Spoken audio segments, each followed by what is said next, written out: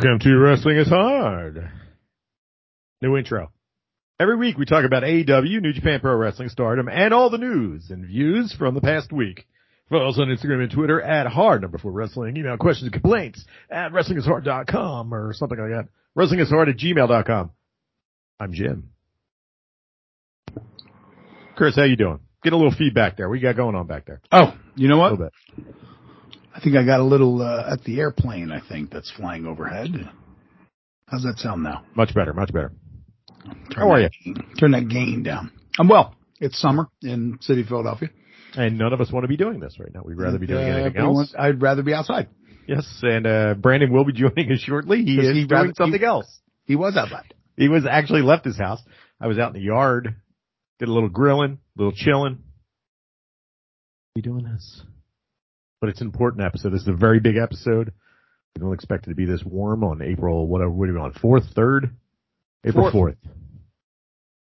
Yeah, it's the big WrestleMania review. And listen, sure, we're going to get some new listeners for this.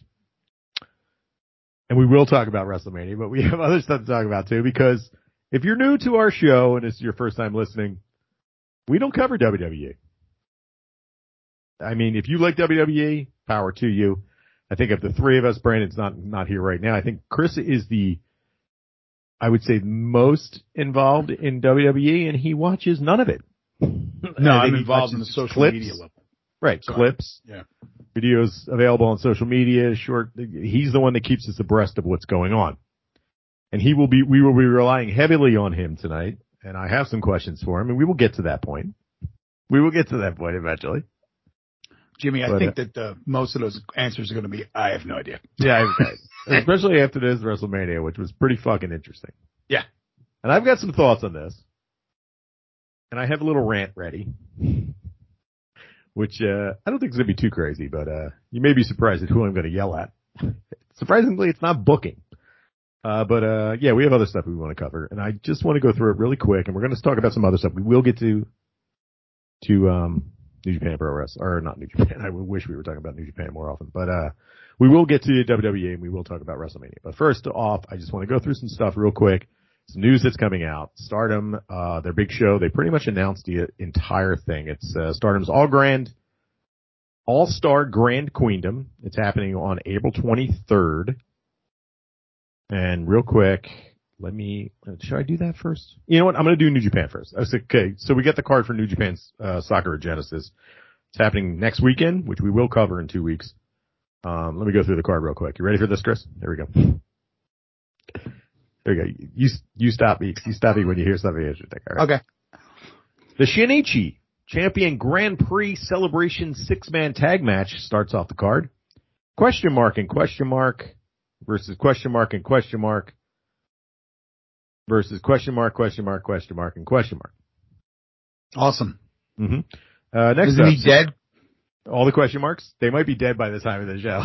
I have a feeling it's going to be a bunch of old guys coming out there. 6-man tag team match.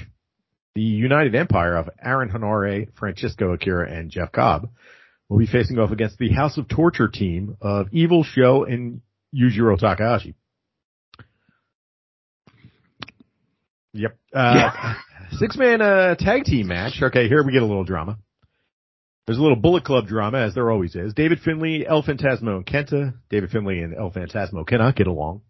El Phantasmo seems like he's a babyface. We'll see what happens. Versus the Gorillas of Destiny team of Hikuleo and Tamatanga with Master Wato. Next up, 6-man tag team match. All right. Los Ingobernables de Japón, featuring Bushi Shingo Takagi, the King of Pro Wrestling champ, and Tetsuya Naito, versus just 5 guys who have new gear, new music. They enter from the back of the stage now. They come in through the fans. So they're basically the Shield. Doki, Taichi, and Yoshinobu Kanemaru. Yep. Okay. IWGP Women's 3-way title match. We got the champ, Mercedes Moné versus Hazuki versus Azumi. Chris, thoughts? Good. Yes. I mean, as long as it's not in a frigging auditorium with shitty production value and it drains all the energy out of the fucking match watching it on a streaming service. It should That be is good. a possibility with any of these shows in Japan, but this is Real Goku Koku Gigan. So it's a big show. Yeah, so it should be good.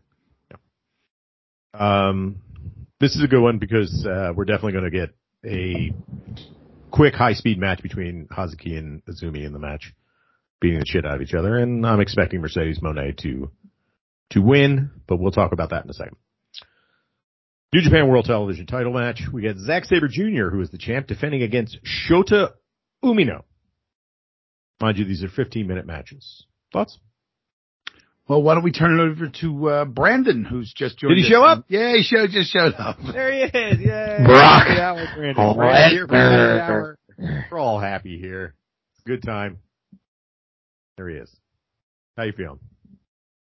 Good. Went out to dinner. Had a great time. Real stoked to run home and record a podcast. Kind of, yeah. You know, I'm a fucking bozo. I was telling stories, lost track of time. 7:30, all of a sudden 7:40. We're at 7:52 now. I'm part of the pod. Did I miss anything? What are we doing? Yeah, you missed. Should I go through them again? All the 6-man tag matches that are starting in Sakura Genesis. No, please don't. I'd like to get this done before April 5th. Yeah, there we go. We'll move on. IWGP Tag Team Championship, Bishiman, Hiroki Goto, and Yoshihashi against Aussie Open, featuring Kyle Fletcher and Mark Davis. Chris thoughts? I really don't have any thoughts on these tag matches. Brandon, how was Happy Hour?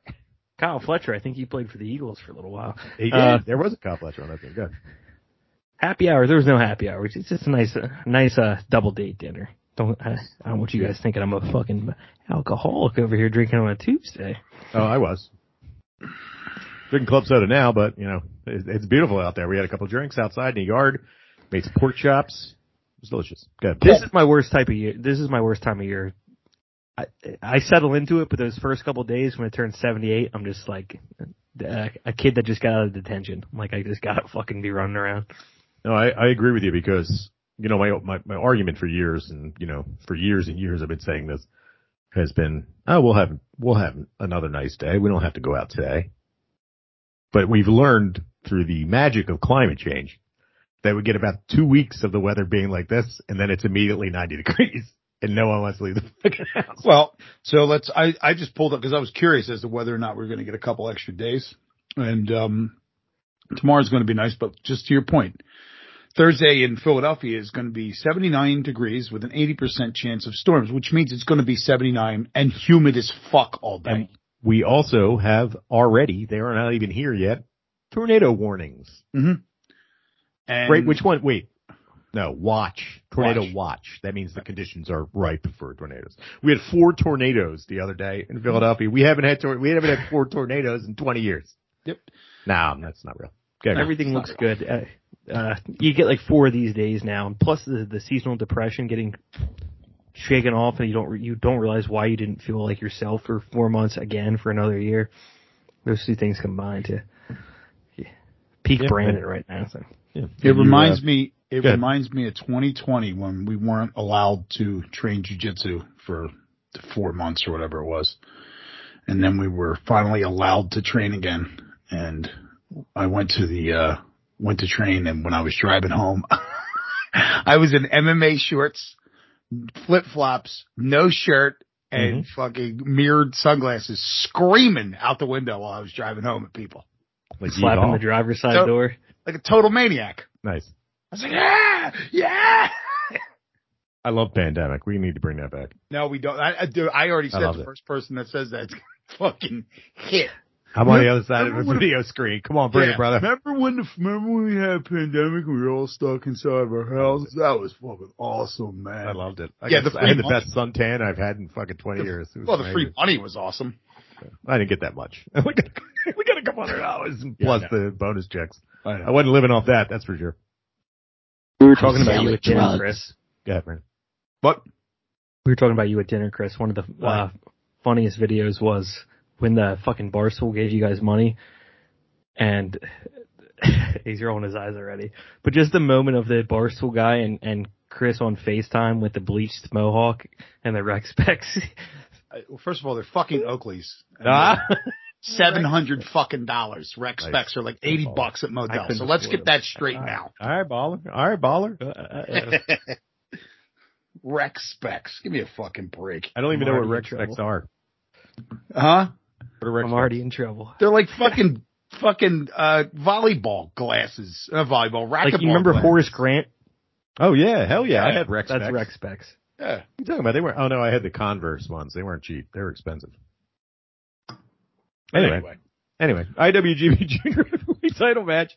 Hiromu Takahashi is defending against Robbie Eagles. Robbie Eagles is winning this. Brandon, thoughts? None. Okay. Chris, thoughts? Nope. None. Okay. IWGP World Heavyweight Championship title match. Kazuchika Okada defending against Sonata. Brandon?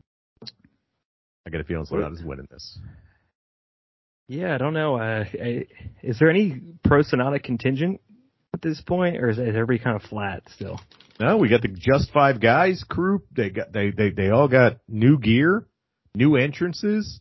He's got black hair. He's handsome. But as do hell. they have new moves? Is the question. He does. He's got a new move. He's got that DDT thing that he does now, and it kind of like it can set up from the Rainmaker. I don't know, man. This is kind of lined up, and we talked about earlier. There's this like Bullet Club match with David Finlay and El Phantasmo where they're fighting over the leadership of Bullet Club. Honestly, who gives a shit? But when it comes down to storyline wise, next pay-per-view is the traditional Bullet Club pay-per-view, which is, what the fuck is it called? I don't remember, but I'll think of it in a second. But they have it like the next pay-per-view coming up is like the Bullet Club one. Sonata beating Okada and then having the title for a month and then losing it to the Bullet Club, dude. I don't know. We had crazier things happen with Evil winning the title. It's interesting.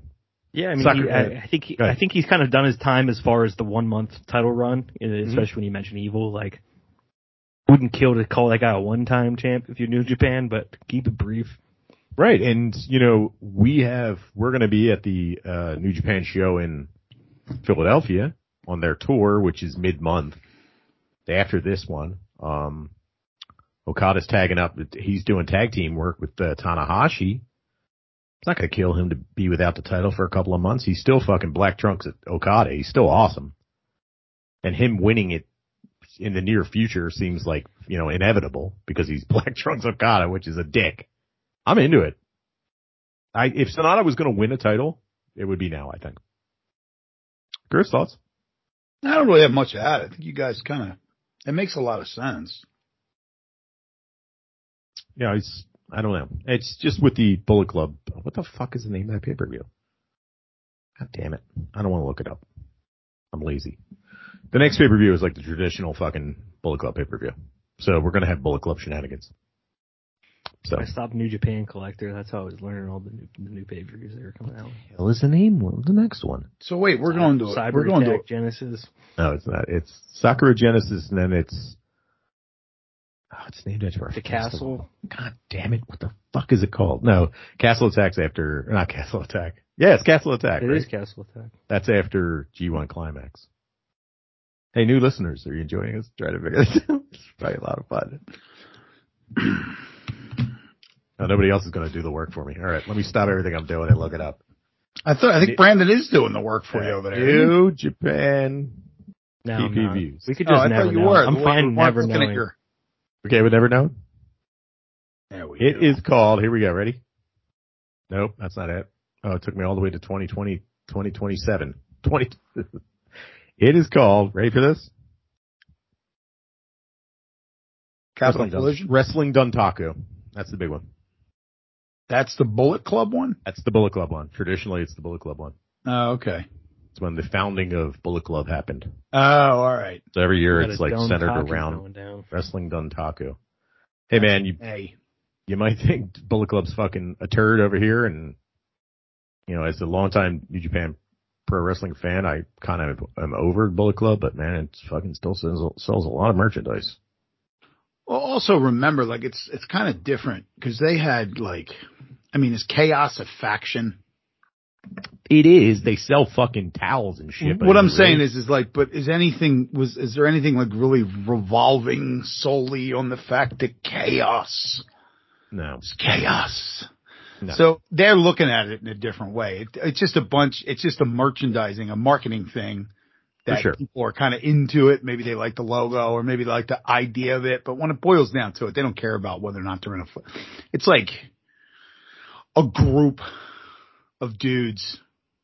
You know what I mean? I don't know. It's right. It's like Jushin Liger. Wasn't he in Chaos? No, he was in Hantai. Oh, no, it was GBH. There you go. GBH, okay. Great Bash Heel. R.I.P. Great Bash Heel. Tanahashi was in that. Was he at some point? Yeah, they were the GBH guys. I don't remember. I know GBH was... It was like Goto and Tana and Jushin Liger. It was like all that crew. Like I think like Tenzan and all those guys were in it. You sure about that? I think that's Hantai. Oh, GBH is Togi Makabe. It used to have Tenzan in it at one point. It was like a heel faction, then they became babyface. Well, that's what I mean. It was a heel faction. For some reason, I thought. But we're talking like it was relevant in like 2014. Great Bash Heel. Yeah. Brandon, thoughts? Tentaku, Sunday or holiday it means. So it's a wrestling holiday. That's what we're going for here. There you go. A holiday from wrestling. No such thing. Yeah. Sorry, Chris. And that's right. Chris. I just looked up the GBH, and there are 2 members left. Yeah, it's fucking what's his name? The blonde-haired tan dude that broke his neck. It's Togi Makabe and Tomoyaki Hama. Tomoyaki Hama. Yeah. There you go. Speaking of GBH, were you guys around the GHB era? What's GHB? GHB was like going out of style when I was a kid, like the drug that you would take, like a liquid fucking sedative. No? All right, I remember it. I never took it. GHB, I don't know. Yeah, I do remember it being people talking about it. I remember DMT. Where's the Oh, that's right. Let me bring up that app. GHB Street. Forgot about that. Oh man, look at that one. Oh yeah, GHB was liquid ecstasy. Okay, yeah. Yeah. Gamma hydroxybutyric acid. Butyric. Yeah. Butyric. Gamma hydroxybutyric acid. Nice. Also known as, for the kids out there, also known as G, Georgia Homeboy, Goop, grievous bodily harm, Liquid X, Scoop. Wait, it's GBH, not GHB. Yeah, but they were calling it, it's GHB, but they said GBH on the thing here. Okay. Yeah, it's grievous bodily harm is GBH, but it says it here. I'm just reading it off the DEA website. Because there's a band called GBH, right? Yeah, the old punk band. Yeah, why I was trying to tie it together. Scoop and Liquid Ecstasy. Got any of that? You could actually go out, Brandon. We could be like, yo, man, why don't you scoop some of that goop? Scoop me some of that goop. What's going on with you tonight, man? I took a scoop of goop. I took a scoop of goop, man. I took a scoop of goop. Well, it's Liquid X, so it's like, I took a scoop of goop. Good times. Yep. Drugs. There you go. They made my life make sense. Final thoughts on New Japan Pro Wrestling. Sounds sick. Oh, we're going to watch it next week, by the way. That's going to be what we're going to cover. Great. So excited.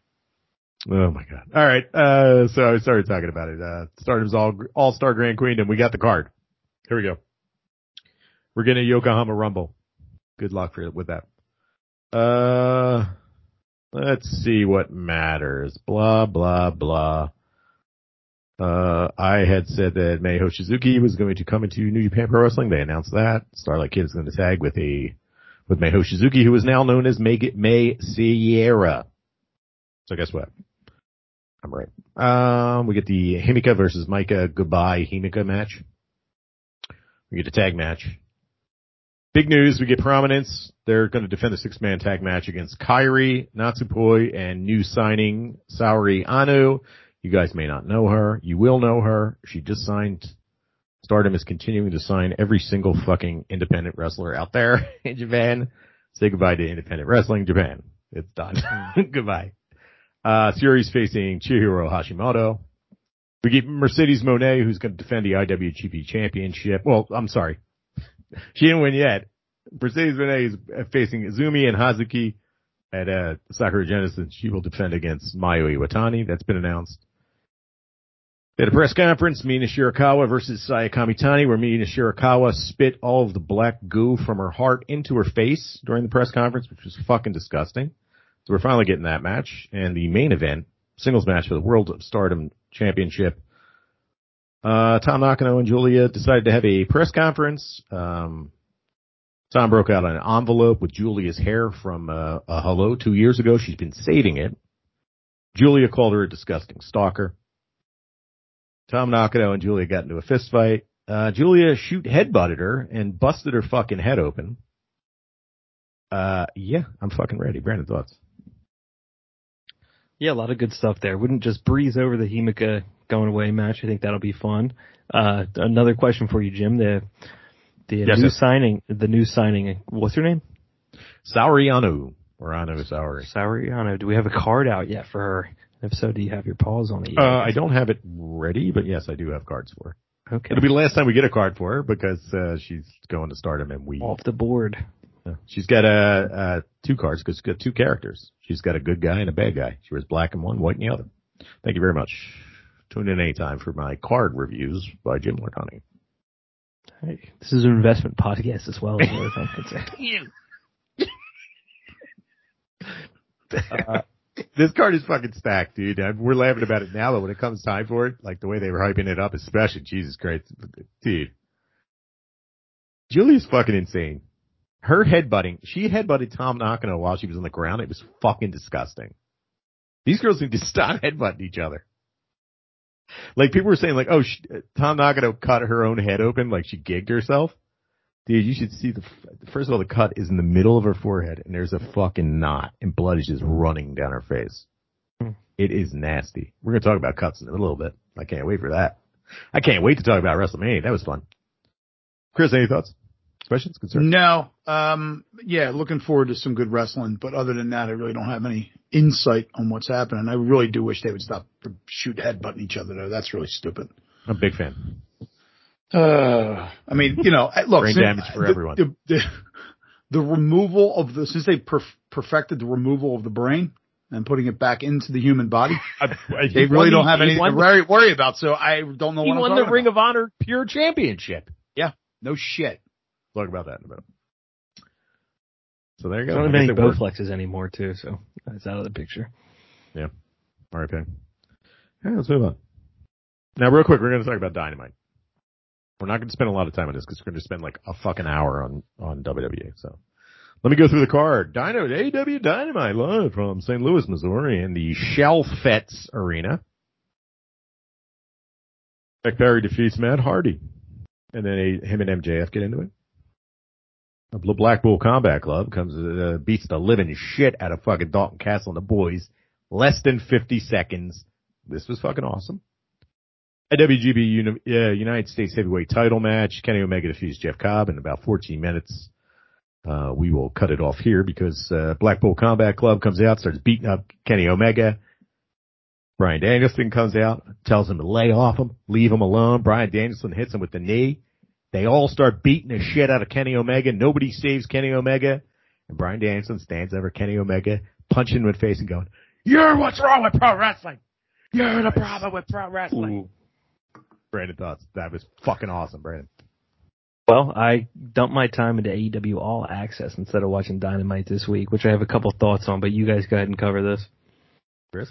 So, it's good to see a legit, if they're going to do this, a legit heel faction that's going around fucking people up as opposed to being like, waka waka, I'm so snidely whiplash, like fucking. That's a good point. And I was going to make that point as well, where we have an actual ass-beating evil faction as opposed to a comic book heel faction. I'm enjoying this. Go ahead. Yeah, I agree. I really don't have much else to add. I think that, there is no situation in which Dalton Castle and the boys show up and do not get the shit kicked out of them by anybody. That's why the boys are there. So it made perfect sense to do that against him because doesn't make him look bad. he's got these two scrawnies with him that really aren't wrestlers. So they end up getting the shit kicked out of them all the time. So yeah, I mean, and, I'm just curious. This is good. I'm enjoying this, and I love this. You know, Bryan Danielson's going to play into the people that don't like Kenny Omega because he doesn't wrestle right. Yep. You know, and look, I say that about Kenny Omega, but I never say he doesn't wrestle right. I just don't like his antics outside of his wrestling. It takes me out of it. You know, when he talks to nobody, whispering to no ones. So that's different, but yeah, this should be fun. This should be good. I want to see where this goes. I'm interested. Brent, I got a question for you. Kenny Omega is a baby face. Are you on board? Depends how he does it, I guess, but in theory, yeah. I know that you have been sour on Kenny Omega since he joined AEW, and I was just curious what your stance would be. Yeah, I mean, he's better when he shuts up. I think that's probably his best move. I think I don't know. Would you consider him a baby face? Well, he is in this. Right now, he's a baby face. Right, Chris? Yeah, 100%. Yeah. 100%. He's going to be a Blackpool baby Combat face. Club are the heels now. They're establishing themselves as heels. Claudio's doing a fucking fantastic job as a bad guy. He's barely talking, but he looks like a fucking prick every time he comes to ringside. Kenny Omega has this strange space where he puts himself, where he's really cool, it seems like, as an actual human being, but somehow can't translate that into seeming like a reasonable person as a wrestler. So maybe it's about time he sorts those two things out. I could see it working. I think about when Kenny Omega was at his peak. I mean, for an American audience, it's probably now, but when he was facing against Omega and Tanahashi and those guys, it's when he separated himself from the whole cleaner, like the corny, cleaner bad guy gimmick of the Bullet Club. When he started to step above that and he was bigger than that was when he was more interesting, I found. I think he's more inclined to be a babyface. It's one of those situations where a lot of times in pro wrestling, you'll have guys where they can't figure out their character and they don't find themselves until they turn into bad guys. Then they're allowed to be over the top and they get to act like jerks and you're like, oh man, why, Roman Reigns is an example of it. Where he was a babyface for years, everybody hated him. When he turned to a bad guy, now everybody loves him. But this is the different thing. I think his idea of a bad guy is just too cartoonishly anime villain bad guy and it's not realistic at all. He's just silly.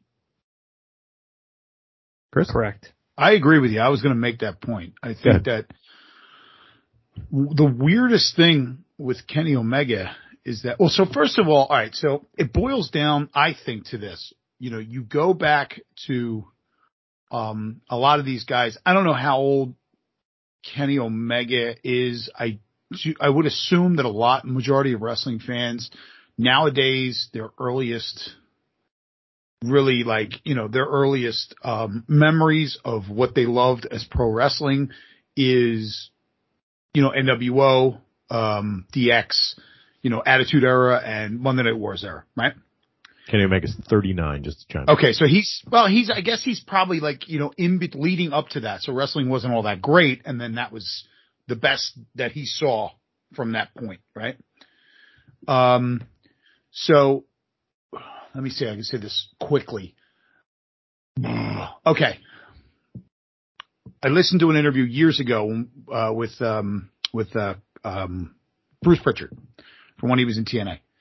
And guys would come into the ring and they would never look at their opponent. They would just go up and do their thing on the turnbuckle, right? And when he would give them shit about that, you're just not going to acknowledge the fact that there's a guy that wants to kick your ass across the ring. You're going to ignore him and you're just going to walk right past him. And some of their responses were, Stone Cold used to do it. Stone Cold does it. Stone Cold never did it.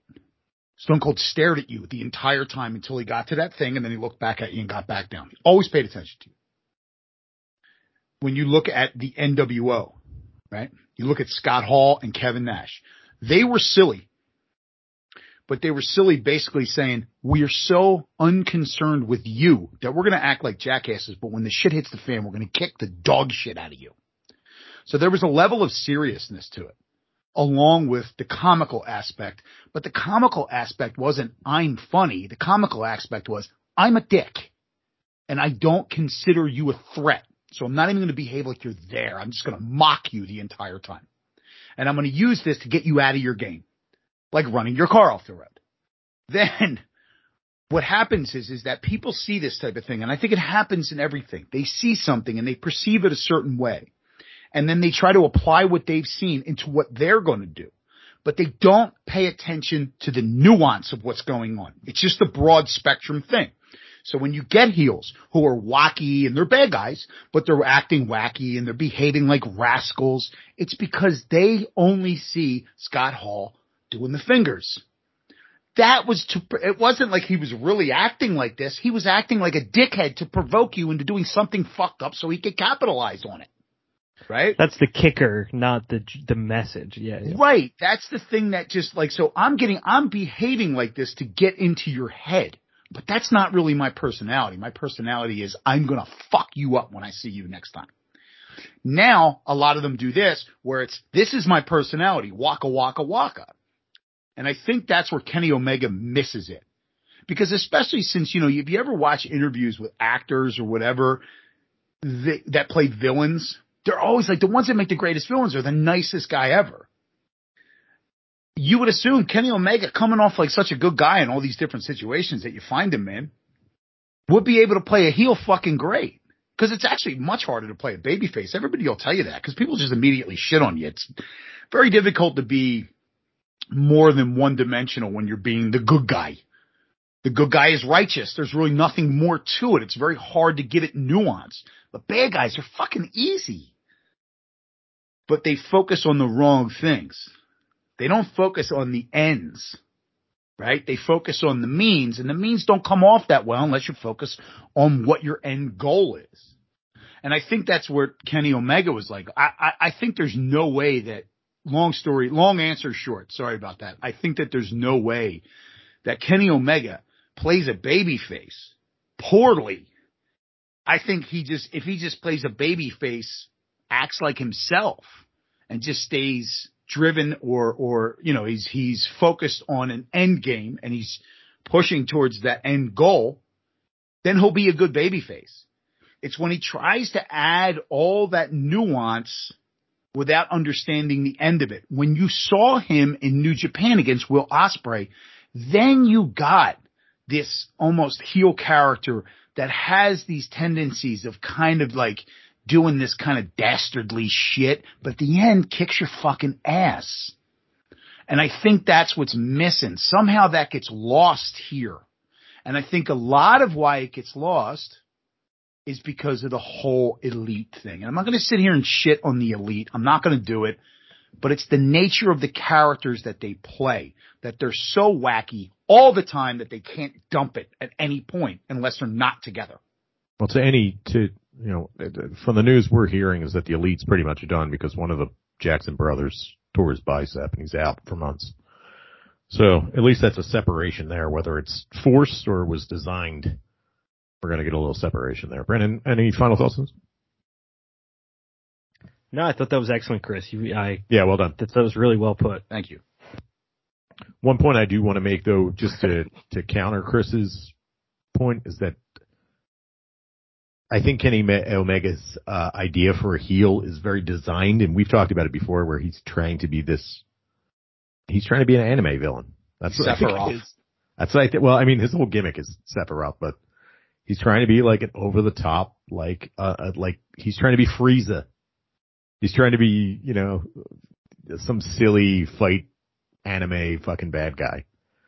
It just, in real life, it doesn't come over right. It just seems silly and stupid. Okay, but if you dumbed it down. Right, of course. Then it'd be fine. I mean, all he's missing is get confused, like the Jackson brothers say something he doesn't like and the teardrop appears next to his head. Yeah. Even I think that the Sephiroth thing could work if there were some steps to it where you could wrestling's supposed to be exaggerated versions of real people for better or for worse, but you have to start by kind of psychologically understanding the person. I can't wrap my head around Kenny Omega as Sephiroth now because there's been no work put in to get there. He just, this would be cool if I did this. That's what there's no connectivity. Right. He doesn't develop it over the course of time. He doesn't become that character. He's just that character. I'm Sephiroth this week. And then he goes to New Japan, or then he's like a baby face. Well, okay. For example, he goes to New Japan, and Chris made this point. He goes and he fights Will Ospreay, and he's definitely the bad guy in that match, even though Will Ospreay's kind of a heel. But he's doing all kinds of evil shit. And now he's a baby face again. Now when he goes and faces Will Ospreay, which we're assuming he's going to face Will Ospreay at Forbidden Door 2, is he a bad guy again? Not in the United States or in Canada. No, he'd be a good guy. He's a good guy. Right. I don't know. It's interesting. Good. Just full disclosure, I know who Sephiroth is, but I've never been able to stomach a Final Fantasy game long enough to actually see the character or remember. Same. I put so many hours into the original Final Fantasy, 7? And I never beat it because I wanted to get all the chocobos. Gold chocobos? I wanted to get the chocobos. So I couldn't, and it was very hard to get the chocobos, and I couldn't get them all. So I was like, I don't think I'm ready to beat this. There you go. Well, that's funny because I can't get anywhere in Mario games because I cannot leave one coin ungrabbed. No, same here. Completionism. I had to teach myself, you can go back and get them. Just finish the game. The only completionism I won't do is when you have to beat this on death level. I'm not fucking doing that. That's just pure stress. The last time I did that was probably Resident Evil 2, the original Resident Evil 2, where you had to be the piece of tofu and you can only fight with the knife. You did that? That was the only time I did a complete. That's the only game that I completed from top to bottom. I beat the game as the tofu. Fuck that. That game was scary. All right, let's finish this up. Orange Cassidy defeats the Butcher, AEW International Title match. Singles match, Ruby Soho with Saraya, and Toni Storm defeats Willow Nightingale. Sky Blue and Riho come out. That was a pretty good match. And Adam Cole defeats Daniel Garcia in a match I didn't care about and didn't watch. Thoughts on AEW, Brandon? Yeah, like I said, I watched All Access. I have a couple of thoughts on that, but I'll let you guys wrap this piece of it up. This felt like a really dead episode to me. I'll tell you what happened. I put the episode on, I sped through it, and like 20 minutes in, I was just like, I want to watch All Access. I want to see what they're doing here because this just feels so flat right now. The back end of the show was the first hour was fucking awesome. Up to the Kenny Omega Jeff Cobb match.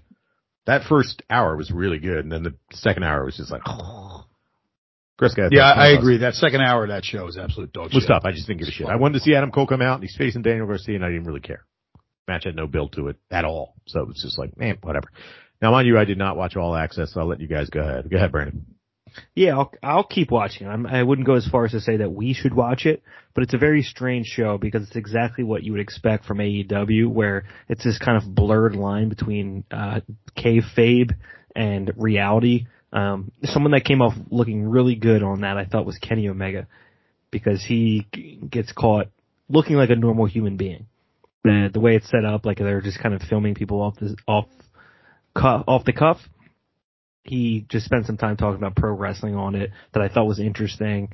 MJF also came off well because he just laid into his character more than ever, and someone asked him a question and stutters and he's like, "You fucking stuttering freak," makes fun of them, but it was quick. It was funny the way how quick he was with it. Those things I thought worked well. The women's division looked really bad because they cut to in the tunnel. There's like 6 of them talking shit on Thunder Rosa.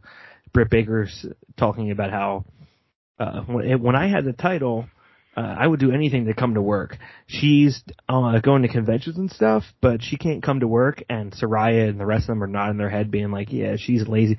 Just really goofy shit like that, where then they have Tony, and she's like, I talked to Tony Schiavone. He's been around forever. He said, just let it sort itself out. But it was just very, very gossipy and bad when it's like the women's division is nowhere near the depth of characters or things that you guys should be like talking shit on each other.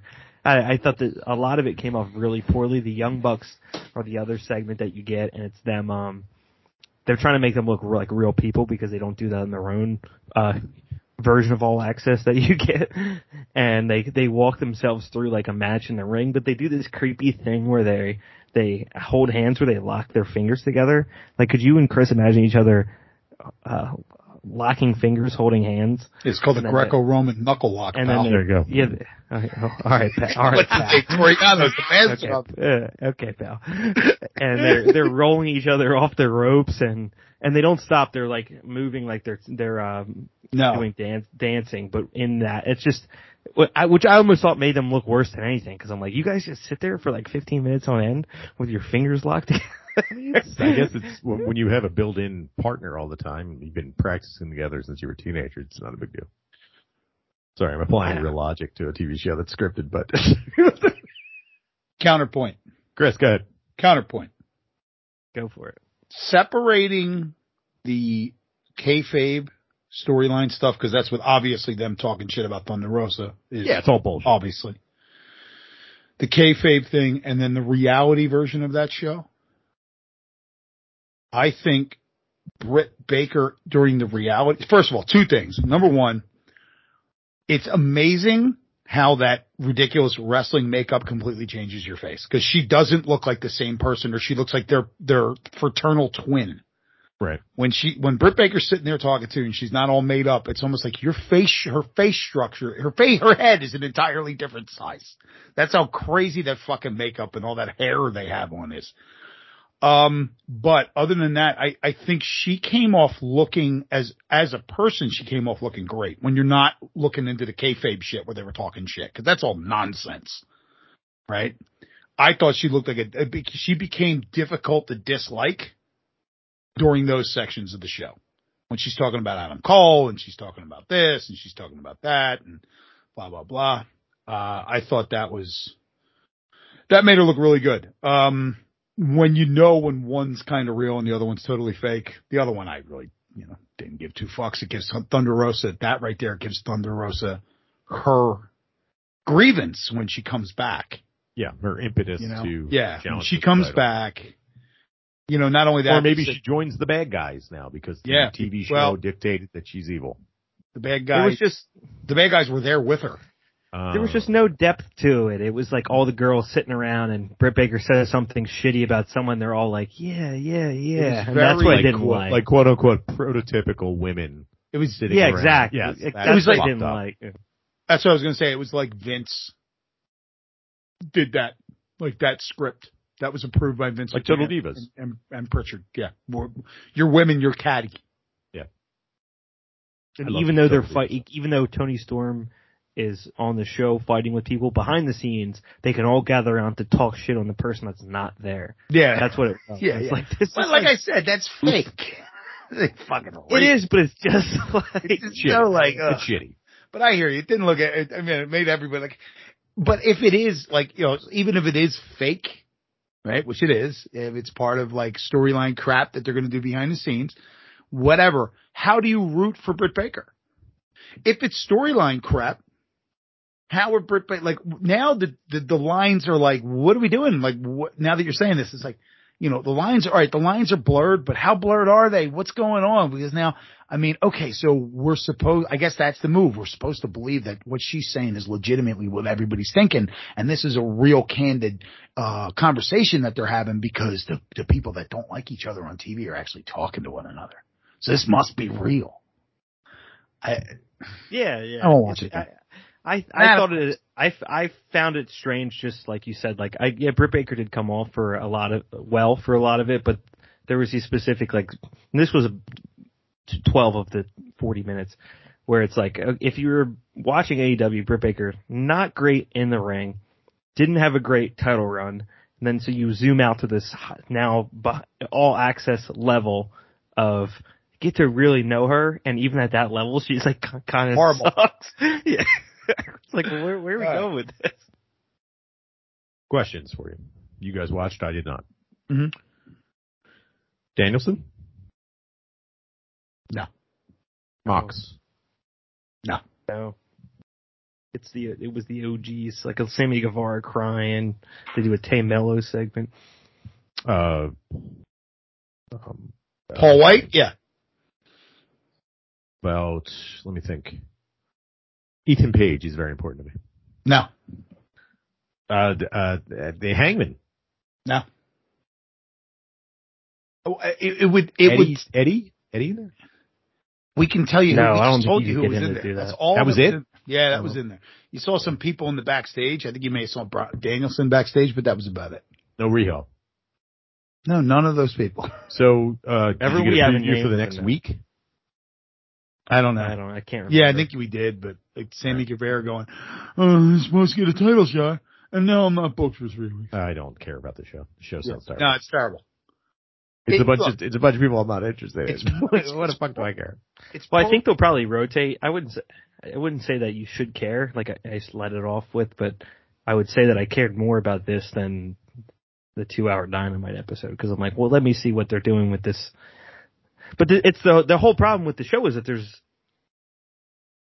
all of the lines are blurred in the strangest of ways. So you zoom in farther, it just gets even goofier. Oh boy. There you go. Pro wrestling. How long did we talk about that for? Because I'd really like to talk about WrestleMania. Okay. Let's talk about WrestleMania. Now, some news came out, and we will talk about that. And some more news that came out like an hour ago. So we will talk about that too. All right. So we're going to WrestleMania. We watched it. And like I said, I am the legit casual viewer. I think Brandon is also on that casual viewer lines. Chris is more of a viewer just through YouTube. Less casual. I'm a less casual viewer. Less casual viewer. So, I say we go through, we're going to do, night one. Then we'll talk about the big news because that's when we found out about it. Then we'll talk about night two. Sound good? Go Brent? for it. Good? Yep. All right. Let me bring up the card. This is very important. All right. Here we go. Let me ask you, Brandon, where'd you watch? My basement. Chris, where'd you watch? On YouTube. Or on clips. Night one. I was at work. I barely watched. I watched Sunday afternoon. I barely watched it too. Number 2. All right, here we go. Let's start the show live off. now. This was yesterday, You last night. I didn't watch night one live. Fuck that. No. I watched it before I watched night 2. I got to work and I put it on. Here we go. WrestleMania from the casual viewer standpoint. Here we go. We'll go match by match. WWE United States Title Championship match. Austin Theory defeats John Cena. Brandon, thoughts? Yeah, SoFi Stadium looks sick. The WrestleMania setup with the giant ramp and the stairs looks fucking awesome. Like that. This is the stuff that they're good at. This is what I look forward to from it. Immediately, I'm like, oh, here comes fucking Cena. Crank it out. Okay. Where he's got all his kids up there. He's saving lives. He looks old. Like he has looked old. This is the first time at WrestleMania I'm seeing him looking old. So I had a lot of thoughts about that during this match. The match itself kind of dookie.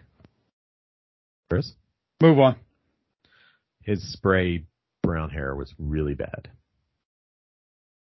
I think Vince got the rest of his bottle. Right.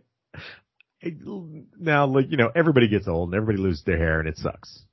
And John Cena has a specific look, but now he's got his movie star hair, which is this weird, way too brown for his age hair. It's bottle brown. It looks like, have you seen AJ Styles' beard? It looks like that. He's aged in a weird way where it looks like he has a John Cena rubber mask over his own head. Yes. Like he's lost some mass, but he's still ridiculously fit. But that fucking hair, man. Gotta do something about that. I'm sorry, you're on TV. You gotta do something about that. Like, as normal human beings, we're allowed to lose our hair, but if you're on TV, man, you gotta fucking do something about that shit, right? John, hit me up. All right. Hit me up with some hymns. I got the hymns. I got the hookup on the hymns. Come on, boss. Yeah, I went to the doctor the other day. I got the checkup. They told me I had high blood pressure. It's probably because of the 20 glasses of coffee I came in. I drank before I went in there.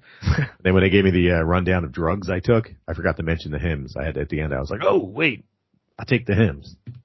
Like, you call it the hymns? Please tell me you called it the They hymns. went, ooh, okay. It's also funny to go for your biannual checkup and not be at your base state. Like, I had 20 cups of coffee. Let me see how this goes. Yeah, your blood pressure's a little high.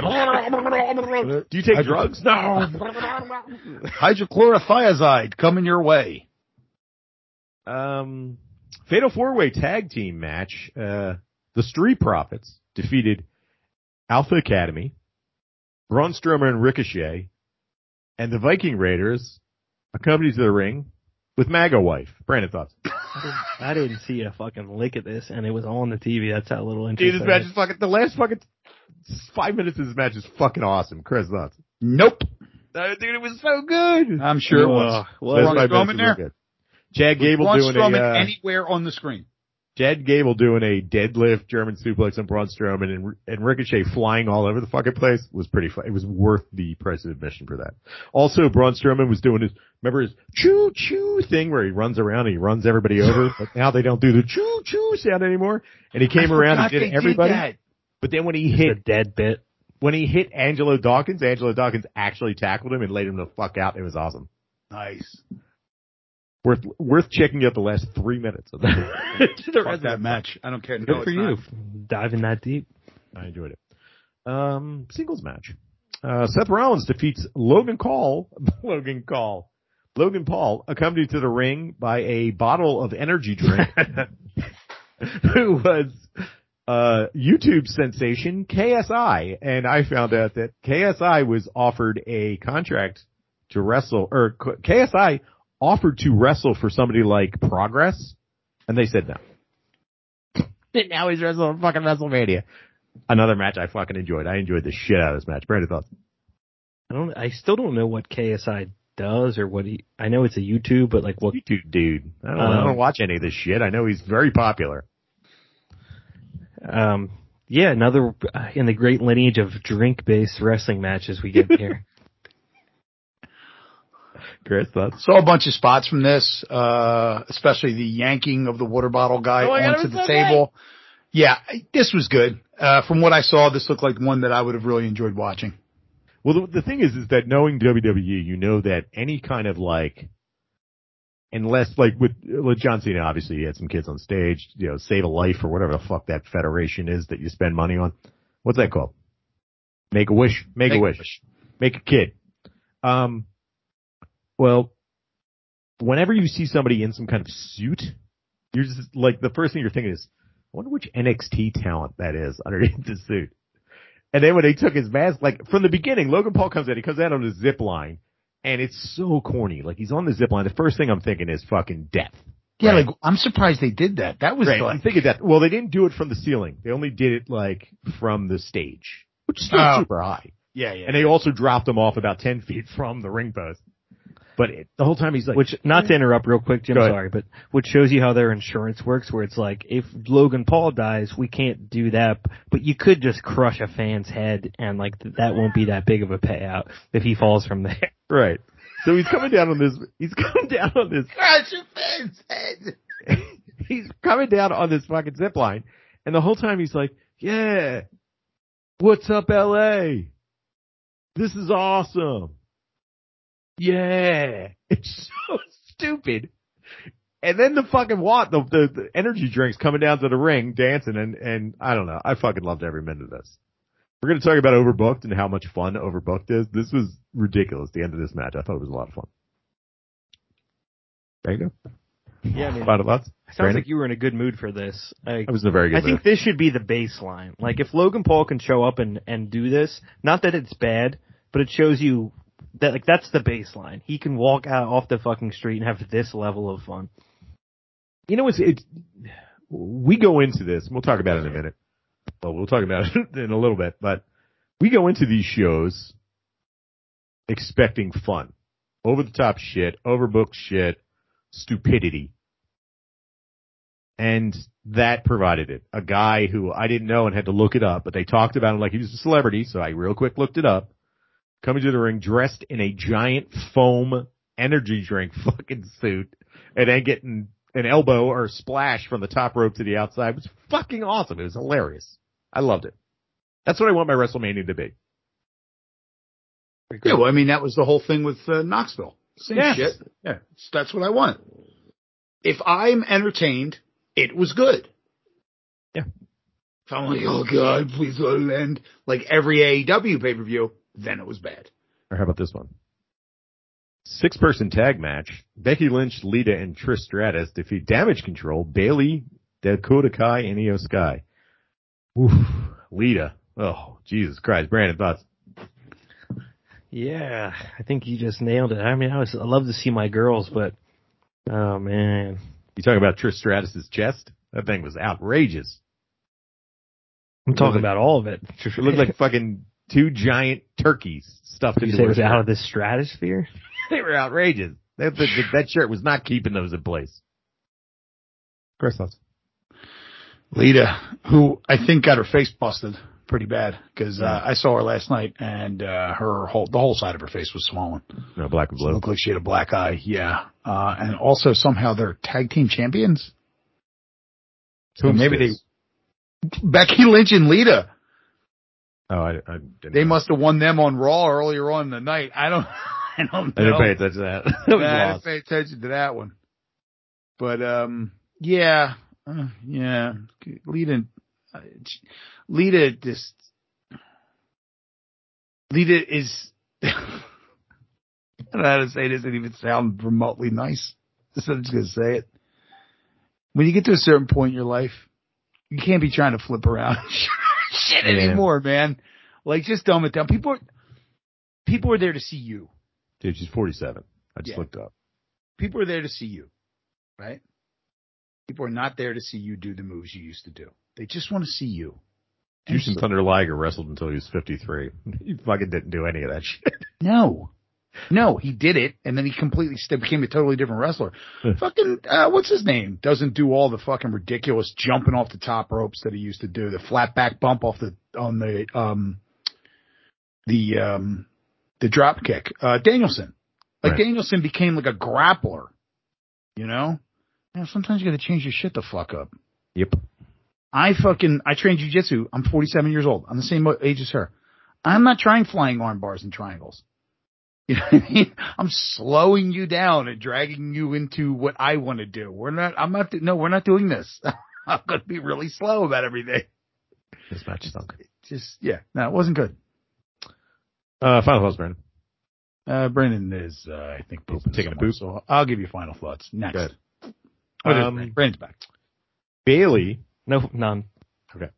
Bayley put a social media quote out there that said, sometimes you just fall out of love with the thing that you loved. But a bunch of people said goodbye to her. And she wasn't on Raw last night, apparently. Really? I mean, it makes you think. I mean, they were like, come back. Does it make you think? Spoiler alert, we might be talking about the reason why she's leaving in a couple of minutes. But go ahead, Brandon. Yeah, that's it. What could that make you think, Jim? That she's leaving. Why? I don't know. What could be going on back? We'll talk about it in a minute. Singles match. Here we go, baby. Rey Mysterio defeats Dominic Mysterio. This match is fucking awesome. I loved every minute of this. I knew I was going to love it when they pulled up in L.A. with New York cops. With Dominic in the fucking back of the car, the back of the paddy wagon, moping because he's emo. And for some reason, a Cinnamon Toast Crunch piece is dancing at ringside the whole match. Yeah. In the I'm going to beat the shit out of my kid match. Dude, I fucking love this. My wife loved it. She watched a couple minutes of this because we put it on Sunday morning. She was like, oh my God, it's so disrespectful. He's yelling and spitting at his mother. I was on board with this. I thought this was fucking great. Go ahead, Brandon. Yeah, not to spoil any best of, but this was fucking up there for me. Oh, hell yeah. This was so much fun. This is exactly what WWE is good at, where I know exactly what's coming. The paddy wagon comes out, the cops come out, and there's somebody sitting in there, but there's still this stupid lizard part of my brain that's like, who the cops got? What's this gonna look like? And he comes out to just a pretty nice sized booze, which is perfect. That's exactly what he's trying to do, and he earned them. And then his dad just really gets the basket. His son set the dad up for just the perfect moment where he gets to come out in a low rider with fucking Snoop Dogg. Snoop was great this whole weekend. Yeah, apparently. Oh yeah. Match. Yeah, he was. Oh yeah, we're gonna get there. We're gonna get there. But let's just move through this. Yeah, this was a ton of fun. Chris, fuck, I forgot what I was gonna say. Go ahead, Chris. So, look, I don't want to put words in you guys' mouth because you never actually said anything, but I got the impression that when I was running down what was going on with Dominic Mysterio and telling you how awesome it was, I was getting the impression there was a little, like, side eye, like, is it really that awesome? No, I've been hearing all over the fucking. And it's been fucking great, and this was the perfect way to end it, and you left out one key point, he whipped him. Yeah, he whipped the shit out of him. Fucking belt whipped the shit out of him. This is what WrestleMania is fucking for. And then they all rejoiced. The rest of the family rejoiced. Yeah, they were good job beating that kid. Have a storyline, right? Where it fucking goes on forever. It disappears for a little bit. Ray goes to SmackDown because he doesn't want to be on the same show as his kid. It resurfaces later. It builds and builds and builds. Then you get the fucking WrestleMania and Rey Mysterio tears the kid a new fucking asshole, beats the shit out of him. Everybody's fucking happy. Yes.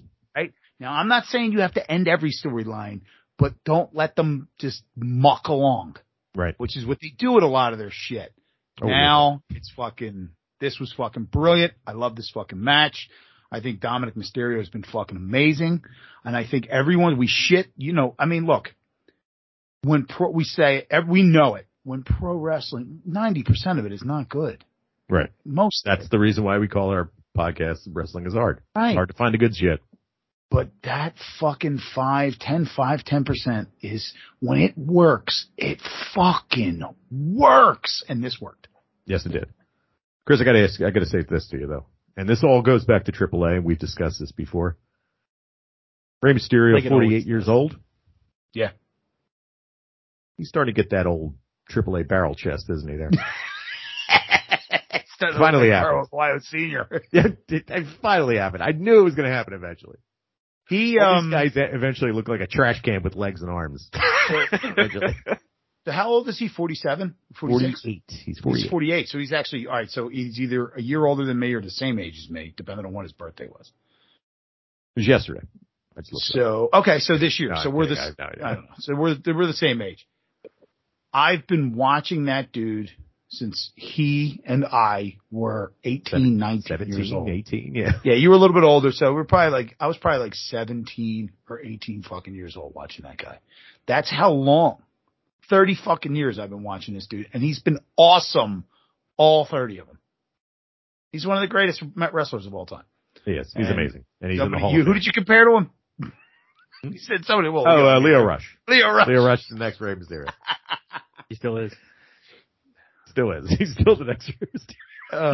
He's gotta be the outlier. I'm getting that age with pro sports where it's starting to be like, this guy's my age. He's just looking good. 48 to 53, Jericho, I think is. It's gotta be fucking fun for you two, like, to see Mysterio out there doing this shit. Like, you've done the whole time with him. Yeah, it's a good run. I love Rey Mysterio. He's fantastic. He's up there in one of legit. Like you say it, like, but he's like his relevancy and his ability to be able to put on a good show and all this. So he never, some of these guys, they start to look bad after a while, and they start to not really. Either they phone it in or they just can't do it anymore, but they keep doing it. This is a guy who he looks. Can I say that if you take the entire package, right? The everything you need to be a pro wrestler, he is as good now as he was when he was a young man. He's just as entertaining. Yeah, he's just a little bit different because he's older. Simplified his moveset. Yeah, but it has nothing to do with WWE. I think through WWE he has simplified his moveset. But when he was doing shows for New Japan, when he was doing Lucha Underground, which was fucking awesome, his run in Lucha Underground, his moveset was very similar. It's just simplified. Yeah. He doesn't have to do the crazy shit anymore because he's just fucking superstar. Everybody we're here to see him to hit the 619. That's what we're here for. I was just going to say that. Stone Cold. Yep. Luthez press, punch him, give you the finger stunner, right? Yep. DDP, Butthole. Diamond cutter. Randy Orton. DDT off the ropes, RKO. This is what all the rest of the shit is filler. You don't have to go crazy.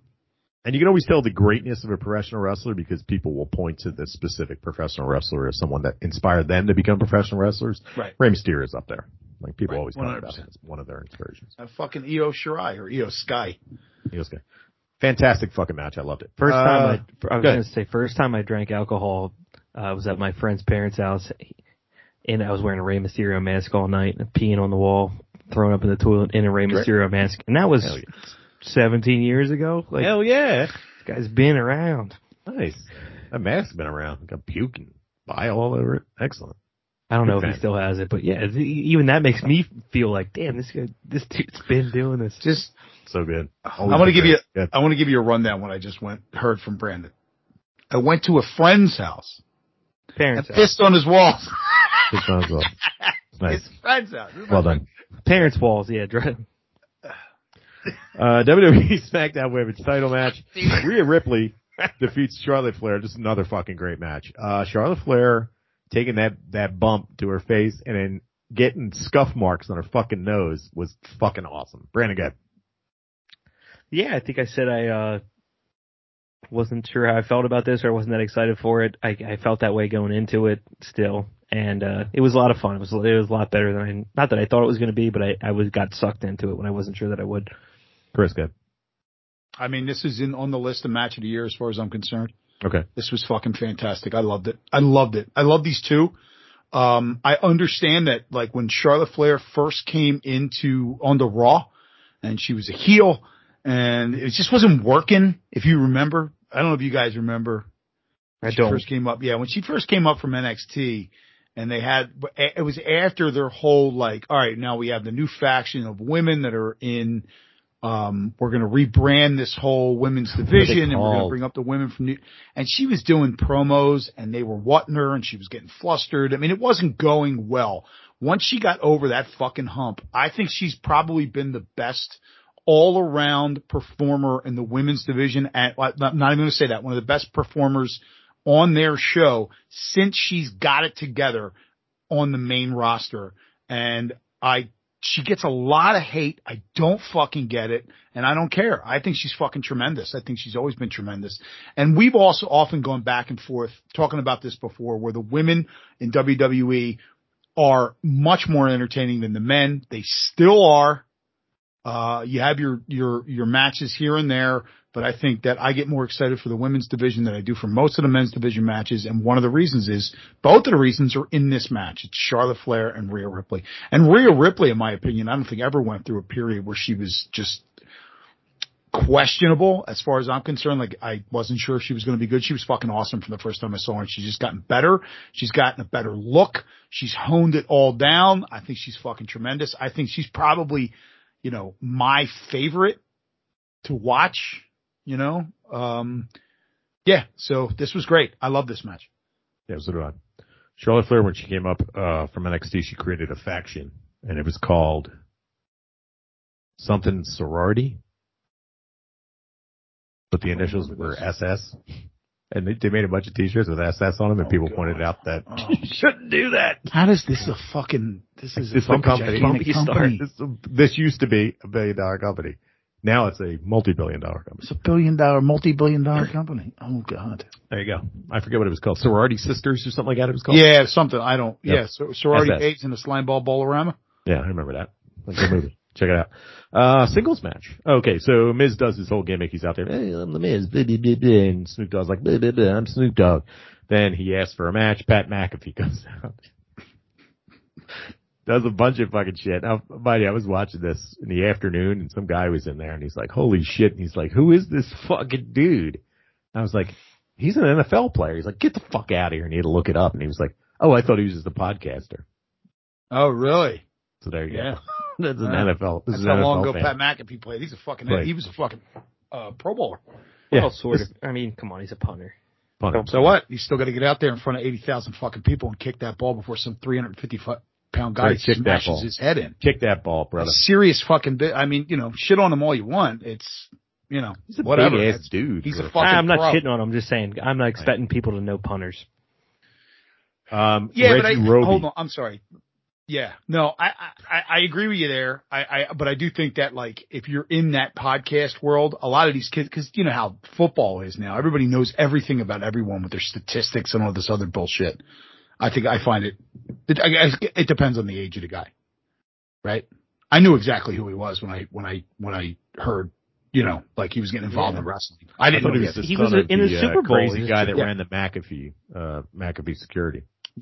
He was sitting. He related to him? Somehow even cooler McAfee. He's the coolest McAfee. Anyway, that happened. Brandon, you have any thoughts on that? Nah, I mean, okay. I think, it happened. No, go ahead if you have thoughts. I think this was the moment where I started getting excited for next year's WrestleMania because I'm like, oh, it's a stop. If these are the stops, these were half the stops of last year's, which means next year's got to load up. Oh, what are you talking about? We're getting some real special people next year. Oh, I can't wait. Here we go. Ready? All right. The WWE Raw Tag Team title and SmackDown Tag Team title match. Kevin Owens defeated, and Sami Zayn defeated the Usos in 24 minutes. Brandon, Chris, I'll let you go first because you've been talking up this storyline. It was a good match. Good. No, I think it lived up to its hype. I think that, a lot of it had to do with the fact that Kevin Owens and Sami Zayn were involved in it. So they're going to be able to sell the shit out of everything and make everything seem like it's a lot bigger than it is. You know, and they're fucking weekly matches. So they just kick it up in WrestleMania. I actually liked, I was saying before that I would still put it up there I was excited. Like, you know, it had enough excitement that I would put it up there for match of the year. But I think I enjoyed the Charlotte Flair Rhea Ripley match more. And I did like once again the culmination of a fucking storyline where we get to a point and we don't just kind of like, look, I want to be tricked. I want to expect one thing and then be given another, but I don't want to expect one thing and be given another just for the sake of continuing a storyline so we can get another fucking pay-per-view out of it with no backstory, right? Yeah. So, it was nice to see this one go just like the Dominic Mysterio match. It was nice to see this one go as expected. Because, you know, also on top of the fact that like, you know, you want to get that payoff or I want to get that payoff. On top of that, I also don't want to watch. Sometimes you get to a point where it's like, I don't want to watch this show anymore. Right. We're on season, you know, like what have we got? Like 4 seasons of a show anymore? Man, you're taking all them points from me. I got all. I'm sorry. All right. You know what? I'm going to shut up. Point. No, you're pushing past the final. We haven't even talked about the final match yet. Yeah. Save all that for day 2. We haven't even gotten to day 2 yet. We still got a whole show to talk about. Go ahead. Well, you go ahead and wrap that up, Jim. Oh no. Well, do you have any final thoughts on this?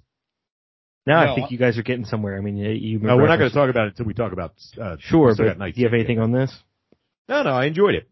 I do want to get Chris's opinion when we get to the end of this. I'm very curious about Chris's opinion.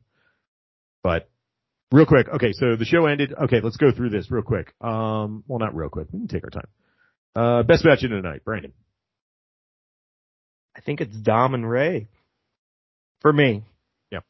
Don't forget, best and favorite are different. You can't have the same one. Remember, we had this discussion.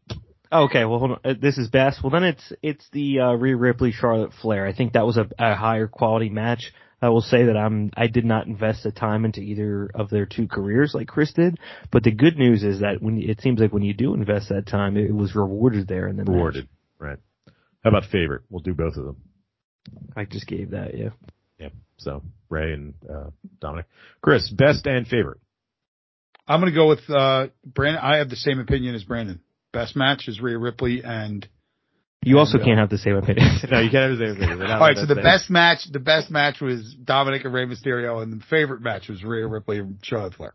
I agree with both of you. You can't. You have to give us 2 more. Well, you have yours. This has to be different now. Brandon, what was your moment of the night? I mean, WrestleMania. It's the beginning. It's Cena coming out, the start of it. I think it was all slightly downhill from there, for better, for worse.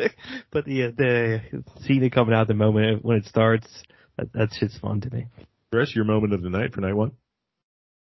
The Rey Mysterio whipping his kid child abuse, and the spitting on his mother. Yeah. Let's say it this way. I'll sum it all up. Dysfunctional family. Yes. Yeah. My moment of the night was Toxic family. let me think about it. Was the dancing, Honey Nut Cheerio or whatever the fuck it was. Cinnamon Toast Crunch. Okay. That was my favorite moment of the night. Hardest to watch of the night. We might as well go with our theme. Brandon, what was your hardest? My girl. This is my girl. My first crush, Lita. Oh, and, fuck yes, Lita. And God. my second crush, Trish Stratus. They were the whole tough. thing. I agree, Chris. Since we're not allowed to agree unless you're okay. the one recording You're the too show. pretentious. You're too pretentious. I'm going to go with, just to go different, because I would agree with that as well, but just to go different, I'm going to say anytime that Braun Strowman pops up on my television, because I really fucking hate him. I just fucking hate him. He was, the only time I thought I enjoyed him was when they did the choo-choo noises, and they got rid of it. You fired him. You fired him, and nobody missed him. And then you brought him back. Well, guess what? Vince is back, baby. He's firing everybody. World Wrestling Entertainment was merged with Endeavor Group, the parent company of competitor UFC. Competitor? This is CNN Business, by the way. That's Meltzer World, dude. They get Meltzer World. That's quite the word to use, competitor of UFC. To form a new publicly traded company. This is from CNN Business. This happened on Sunday afternoon. We got the rumor. It was officially announced on Monday. The deal values the newly combined company at over $21 billion. UFC is worth $12.1 billion, and WWE is valued at $9.3 billion. Endeavor shareholders will own 51% of the newly combined company. And they tell you, while WWE shareholders will get 49%, they needed to do the math for you. Why did I use CNN Business for this? I have no idea. Competitor. Yeah, their competitor. But something came out today. Shareholders of WWE are contesting the sale. I think it's still going to go through. I think they feel they're not getting the proper sale price for this, but, we'll see how it goes. But as far as we know and all the information we have, Vince McMahon is now, chief executive, some kind of, executive officer of WWE, not the president. And he is going to be around, and I didn't watch Raw, and we're not going to talk about Raw really, but, apparently it stunk of Vince McMahon. Brandon, thoughts?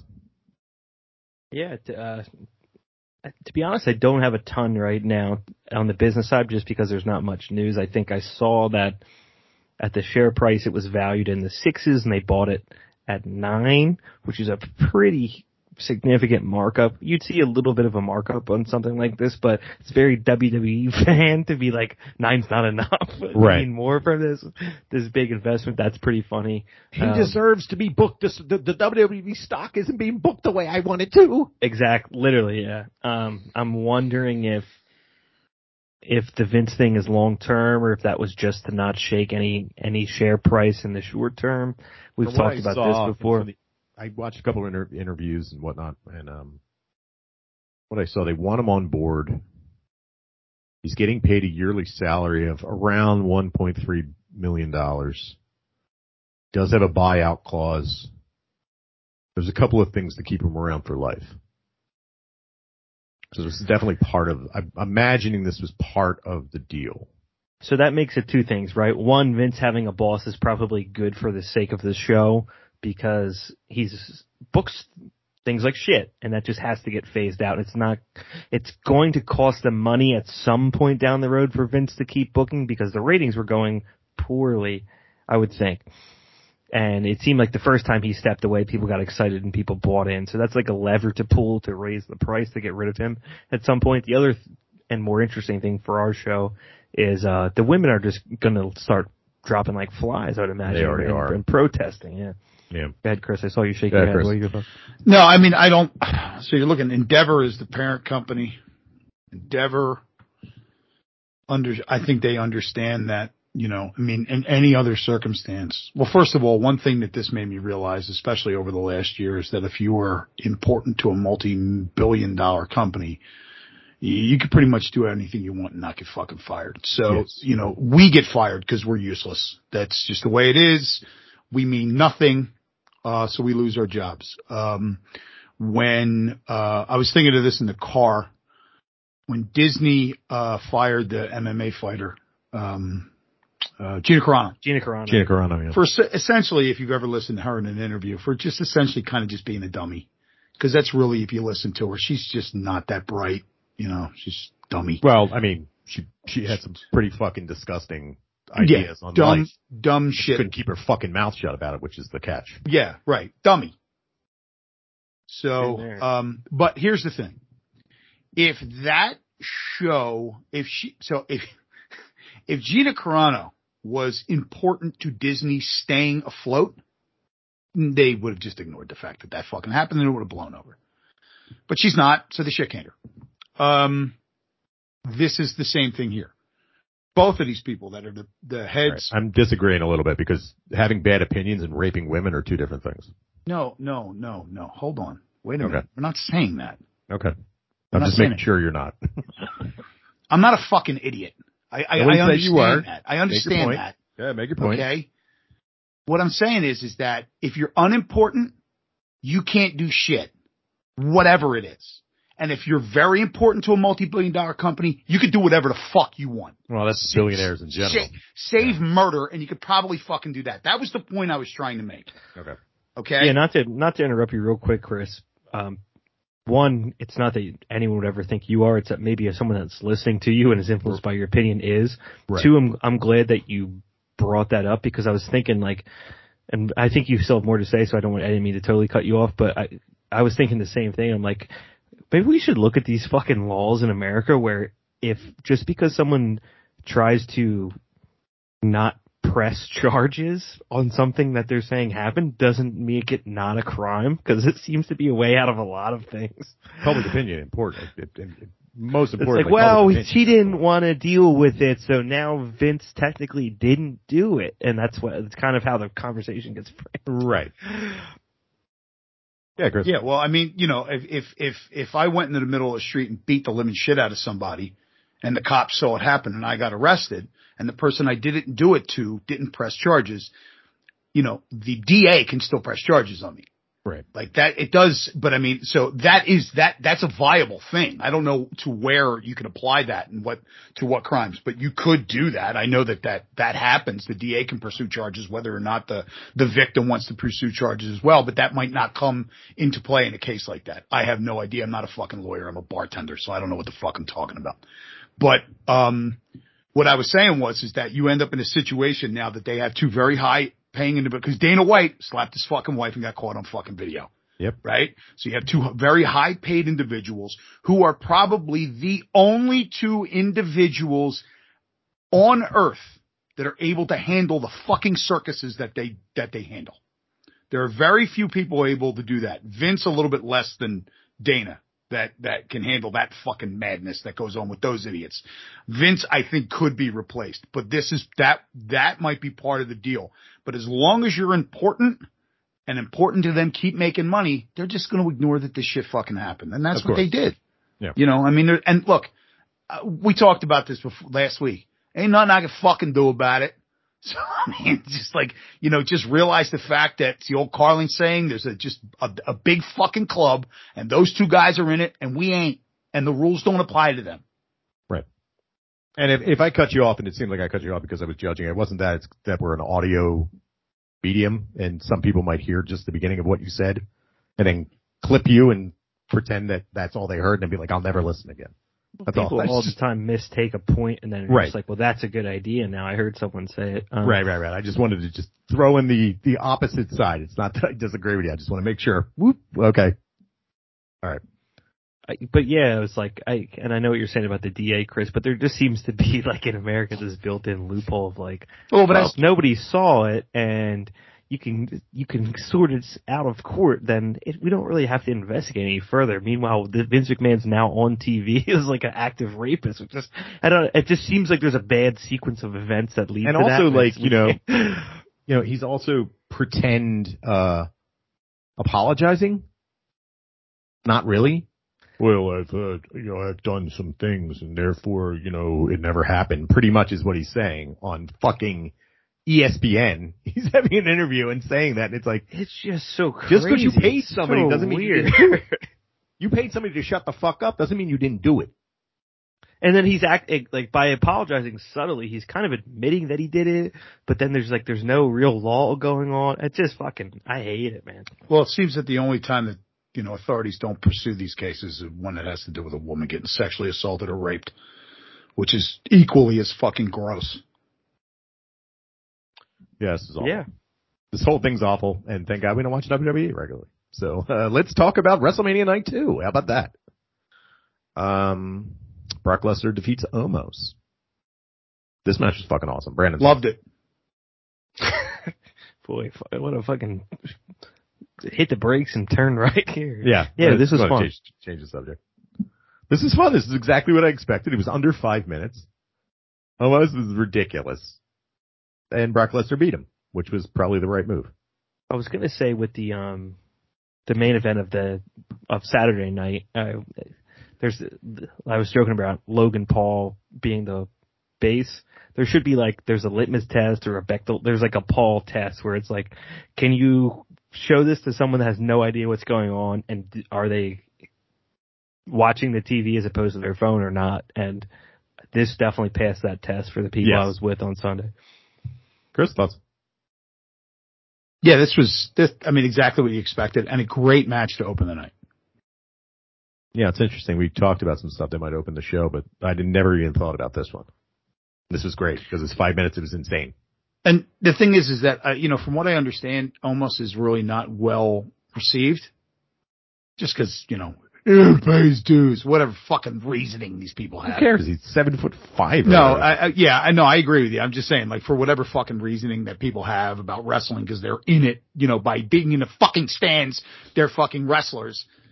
Shoot, brother. Yeah, they're working the kayfabe. I think that if you place this match anywhere else on the card, it gets really lost in the shuffle. Yeah, right. Yeah. It's good that they put it on first because you're in your fucking seat and you've been waiting for wrestling all fucking day long. So, good spot. That's a great point. I like you don't see the big man squeeze anymore. Just there's something that reminds me of that Andre the Giant, Oh, fuck yeah. I love that.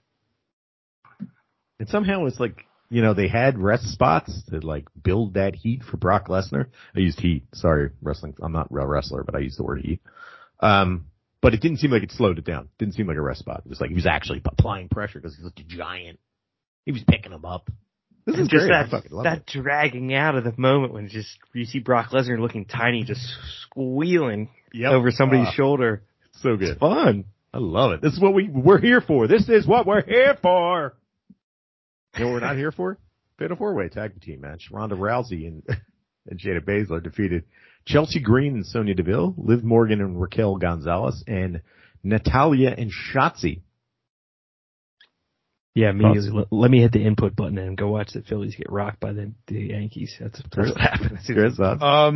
I will say this. It was surprisingly not a car wreck. Wasn't entertaining. It wasn't entertaining at all. But it wasn't the disaster I thought it was going to be. I thought it was going to be a fucking mess. So, I didn't care. I'm going to go deeper into this, but we're going to save it for later. Next up, WWE Intercontinental Title Triple Threat match. Gunther defeats Drew McIntyre and Sheamus in probably WWE's best representation of 2015 never open weight title match. This match was fucking awesome. Brandon. What was it? Sorry. He's watching the Phillies.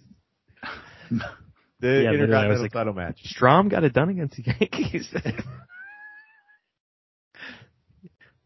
Gunther, Drew McIntyre. Yeah, yeah. The Gunther. Sorry, man. The Phillies just take precedent over everything else. Right, you got 155. Oh, good. I'd rather do anything else too. Sorry. This was good. Another one too where I'm judging the room as much as I'm watching the match and being like, is this getting anybody to look away from their phone? And they were. This was drawing them out. And these are three real professionals. Drew McIntyre was the reason why I was going to call it 2.5. Creepy. Everybody laughed at which I won't steal from Chris, but the Nazi coming out because everybody's thinking the same thing. Pretty intense. As people that don't watch WWE all the time, I mean, we remember Gunther from NXT. Walter, some live. Good old Walter. But it's always kind of strange to see him in that Nazi getup coming out. Because they're all, the group I'm watching with, nobody knows that, they know that I like wrestling, but they don't know what's cool to say and what isn't cool to say. And then I mentioned what Chris's wife said, and then just everybody started laughing. They're like, that's what the fuck I was thinking. Yeah, right. Like, should I say this? I don't want to offend anyone. Chris, thoughts? You're talking about wrestling. Believe me, there's nothing cool to say. Oh, yeah. I told you this was the match I wanted to fucking see at all of them. I knew it was going to be fucking great. I mean, I didn't realize that, Drew McIntyre's sword had the power to light the steps blue flame. That was pretty cool. But it wasn't cool at all. It was fucking horrible. Look, listen, when your country's army has their uniform, your native country's army has their uniforms designed by Hugo Boss. Yes. You want to represent as you get older. That's true. Fair enough. I mean, he is Austrian, but still, so was Hitler. So, you want to be able to, dude. And it's so funny because it's like, if they have this, I know somebody there said, look, just make the piping and the inside white. Don't make it red, and nobody will notice. Like if the inside of the flap was white, you had the white piping on the jacket. If it was red, it was a German Wehrmacht general. He looked like General Burkhalter. I mean, like, come on, who thinks that this is okay? Do you guys ever ponder this? I think this is the Italians' whole lane. They were in Axis power. They teamed up with Hitler in World War II, but they just have great fashion and food. And they kind of skirt that rep entirely. No, well, they also cut Mussolini's dick off and hung him in the middle of the town square, so they weren't too happy about that whole situation as a people. As a people, they weren't that happy. And also, you got to remember, we have, as Italian Americans, because I'm not Italian, I'm an American with Italian ancestry. More Americans with Italian ancestry fought for the United States in World War II than anybody else. So it evens out.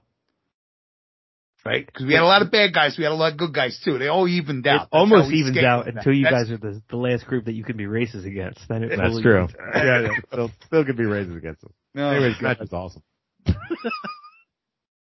No, this match was fucking great, and we're not talking about it enough. I mean, these guys beat the living piss out of himself to the fact that Michael Cole, and look, say what you will about Michael Cole, I like when he gets on a roll and he'll actually start fucking laughing and not be able to stop.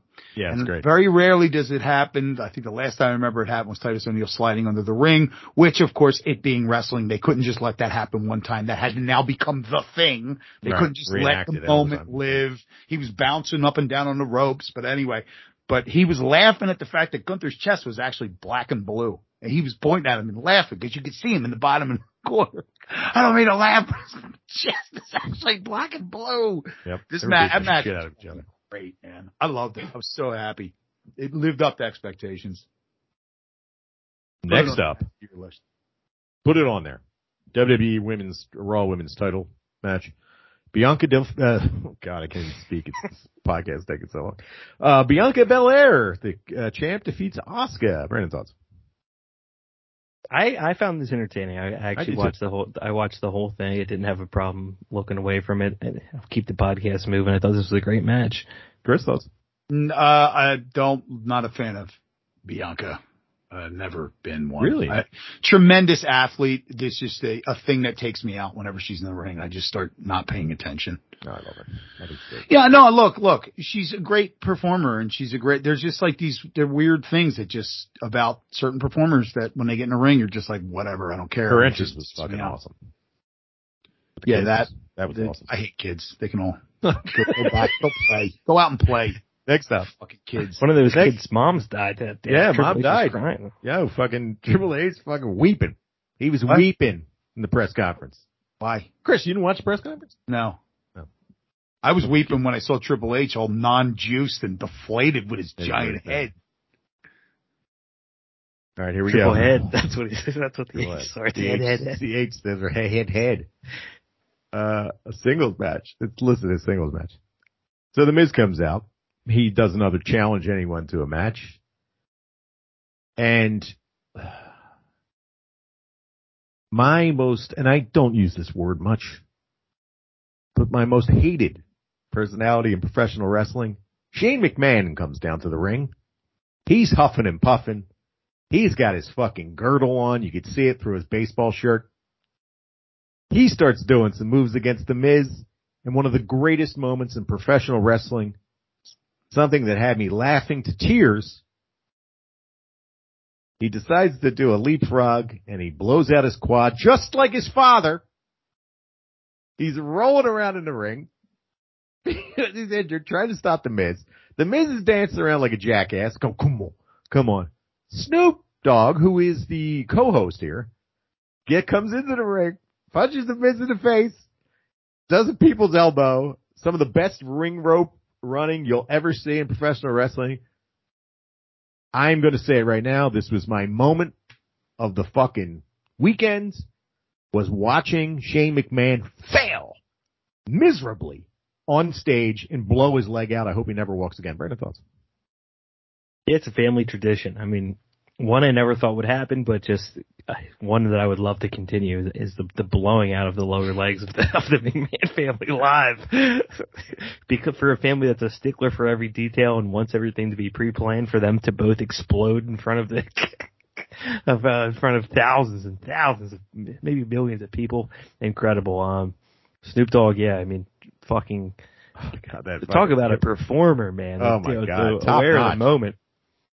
For him to step in like he did. Chris does. So I have a comment and a question. Yes. First, the question. Now, first, let's do the comment first. Yes. Snoop Dogg, proof that you don't have to be a good fucking wrestler if you're a decent performer. Right. You don't have to. This furthers my belief that it ain't about fucking moves. It's about fucking story and performing the story. And this guy fucking nailed it. I mean, the world's worst frog splash on fucking AEW television. The world's worst rope running and people's elbow on WWE television. Miz selling it too. It's great. And it doesn't fucking matter. And I'm sure he probably dropped that elbow right in the middle of fucking Miz's chest. Right. Right? He doesn't know how to do it and not murder the motherfucker. Right? So that's that. That's my comment. My question. And the Crip walk after he was done. Yeah, the Crip walk. This is so good. This is fucking brilliant. Go ahead. My question. These are now my top 3 greatest moments in wrestling pay-per-view history, and I want you to rank them. Right. Okay. Number 1. Now, these aren't in any order. I want you guys to rank them. Shane McMahon blowing his quad. Okay. Number 2, Vince McMahon blowing both of his quads. Okay. And number 3, Owen Hart dying. the entire Sake the Nake saga. Now, these are where do you put enjoyment level? Brandon, I'll let you go first.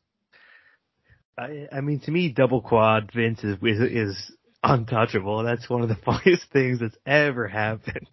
I'll put Sake 2, Shane 3. I will go with all right, recency bias. So I'll go with Vince 3rd. I'll go with Sake the Nake 2nd.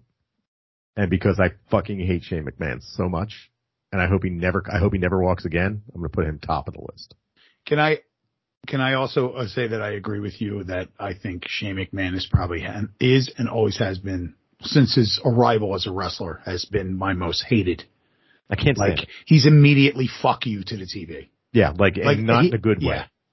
Yeah. Another reason why. Oh, you worked me into this anger. No, you just fucking stink. You're the fucking kid of the guy that owns the company. That's why you're on TV. Like Stephanie's the kid of the guy that owns the company. She's awesome. Yeah, James always has been. Fucking sucks. And when he got knocked out by Roman Reigns that one time, and then they didn't mention it. Nobody asked any questions because Shane's such a great worker, even though he was in the middle of the ring, like with his eyes open, with his arms up, completely knocked out. That was the Royal Rumble. Wasn't he supposed to win? That was the rumor that year. No. This was, I believe it was Survivor Series, and he was trying to do his, like, coast-to-coast jump, but Roman Reigns intercepted him on the coast-to-coast jump and fucking almost killed him. It was amazing. Fuck you, Shane. I hope you're dead. Did I say that? Wasn't it with Kurt Angle, too? He fucking fired Kurt Angle through the glass and, like, knocked him out. Yeah. He gave him that fucking suplex through the glass and almost killed him. If he's not jumping off stuff, nobody wants to see. He's no good at it. Stay out of the ring. Also, another reason why Shane might be number one is because, talk about a bullet dodge. That guy's not rehabbing before WrestleMania XL. We're not getting him next year. R.I.P. We're not going to get him. We'll talk about it, though. Hell in a Cell match. Edge defeats Finn Balor in a Hell in a Cell match that they had to stop the bleeding. Because nothing says Hell in a Cell like no blood. Friend thoughts. Don't think I've ever seen a cooler intro than South of Heaven. If they didn't say Brood Edge all over the screen, oh, God, would have been cooler. Right. And if he didn't take the mask off and then play his actual music, which isn't as cool, would have been cooler. But despite those 2 points, Goosebumps, pretty fucking sweet. Rising out of the fucking ramp. Highlight of this match, in my opinion, because the rest of it got a little sloppy. Mm-hmm. Finn Balor got caught with a ladder. They had to shoot him up in the ring with something and staple his head. Hit him up with a little lidocaine and stapled his head shut, because you can't have bleeding in a fucking Hell in a Cell match, brother. Strange, yeah. And I thought this, I don't know if I'm just getting old, I'm more aware of these little details, but that looked like a pretty clear, the referee stepping in and being like, somebody's cut, we got to derail the match, when you're watching Edge be tired all of a sudden after he just hit the fucking spot to get the pin.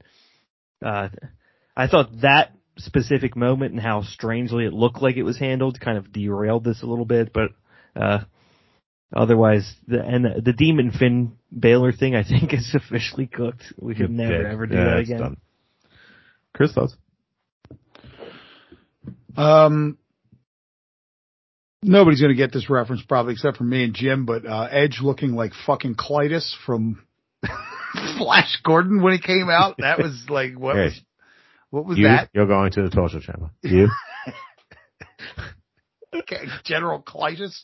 Yes. Other than that, Brandon, yeah, you're right. Like the ineptitude in trying to handle the fact that, like, Finn Balor, I think he's got like 15 staples in his fucking head.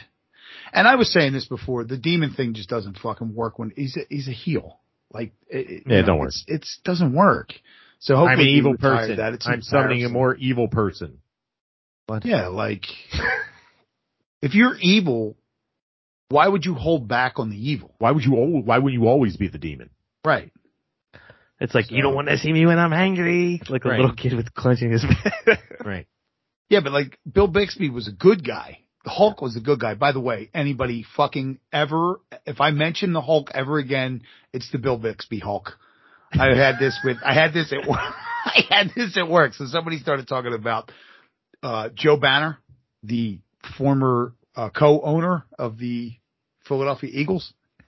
And, and I said, well, that's what happened with Joe Banner. And I just heard part of it. And I went, what? He got hit with gamma rays? And, and then I don't know. That's completely off the topic, and I thought it was funny. So anyway, this, look, it was gruesome, and I don't fucking care. Also, I'm not done with Hell in a Cell. Can we get rid of Hell in a Cell? No way. For a little bit, like Hell in a Cell, Finn Balor, foot stomp, can't do it off the cage. Let's put mystery shelves all over the place. Oh God! And the color coded weapons. Give me a fucking break, dude. There were color-coded weapons. Oh, my God. This fucking match stunk. Next. WWE Universal title match. Roman Reigns with Paul Heyman and Solo Sikoa took 10 minutes to get to the ring, and Cody Rhodes took 9 minutes to get to the ring, or something like that. It was about 25 minutes before the match started. 35 minutes and 29 seconds. Roman Reigns beats Cody Rhodes. I'll go through some real quick points about it. Solo Sikoa gets kicked out because he's cheating. I think he whipped him with the belt. So he gets kicked out. Then we get the fun overbooked stuff where you got the Usos coming out. And then you get the fucking Kevin Owens and Sami Zayn come out, which we were expecting when we thought it would be fun, and that all happened. And then kicked out Solo Sikoa comes in and interferes, even though he was ejected with I think he hit him with a thumb or something. Yeah, he does the Oriental spike. Yeah, but he was already kicked out. So what's he doing back? And Cody Rhodes loses, and there you go. And someone threw a rubber chicken at him. It was fucking amazing. Brandon, thoughts? Well, I know, Jim, we talked about this live, and you're like, oh, I got something to say. So I'm going to keep it brief here, and I'm anxious to hear what you say. The first part of the match, I think, meaning everything but the end, was a lot of fun. The Cody Rhodes live at WrestleMania doing all the Dusty shit, I think hit a lot of people pretty hard. I felt emotionally impacted by that, not being alive for that shit. I knew what it was, and I thought it was a fucking incredible WrestleMania moment. You have a 3-hour Raw show, a 2-hour SmackDown show every single week, and the big problem with it is that nothing ever kind of goes anywhere. So you go to WrestleMania because that's where you get some resolution.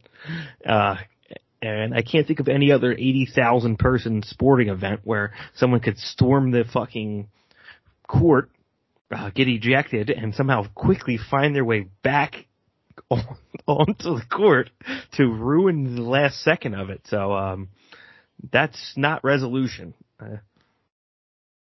Chris, thoughts? Yeah, I think nothing ever goes anywhere. That's all I have to say. Nothing goes anywhere. Eventually you end up in a situation where you have a champion tear through the whole fucking roster, and then what the fuck do we do?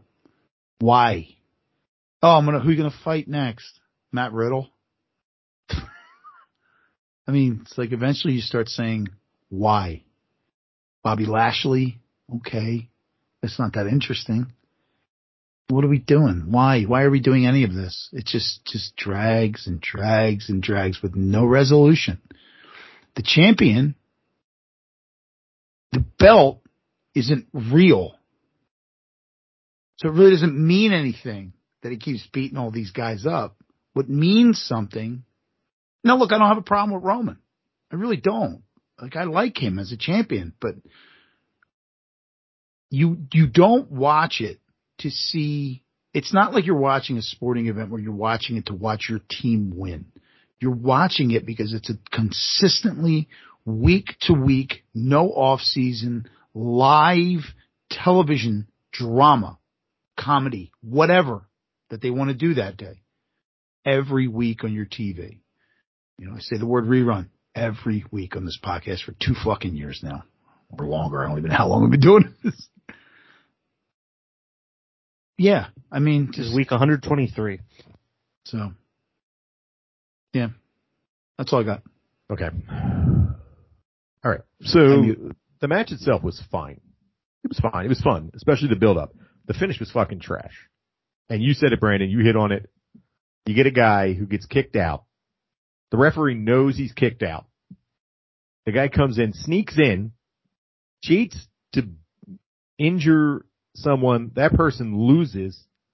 The guy that was kicked out is still at ringside. He's not hiding. He's just there. The ref doesn't scream and yell and go, get out of here or anything like that. We get nothing. So it was a real dumb ending to the fucking match. It was just completely dumb. The real big problem is, and Chris touched on this earlier, and he touched on it again, and then they did a press conference. And Brandon, did you watch the press conference? You did watch the press conference, right? Most of it. Yeah.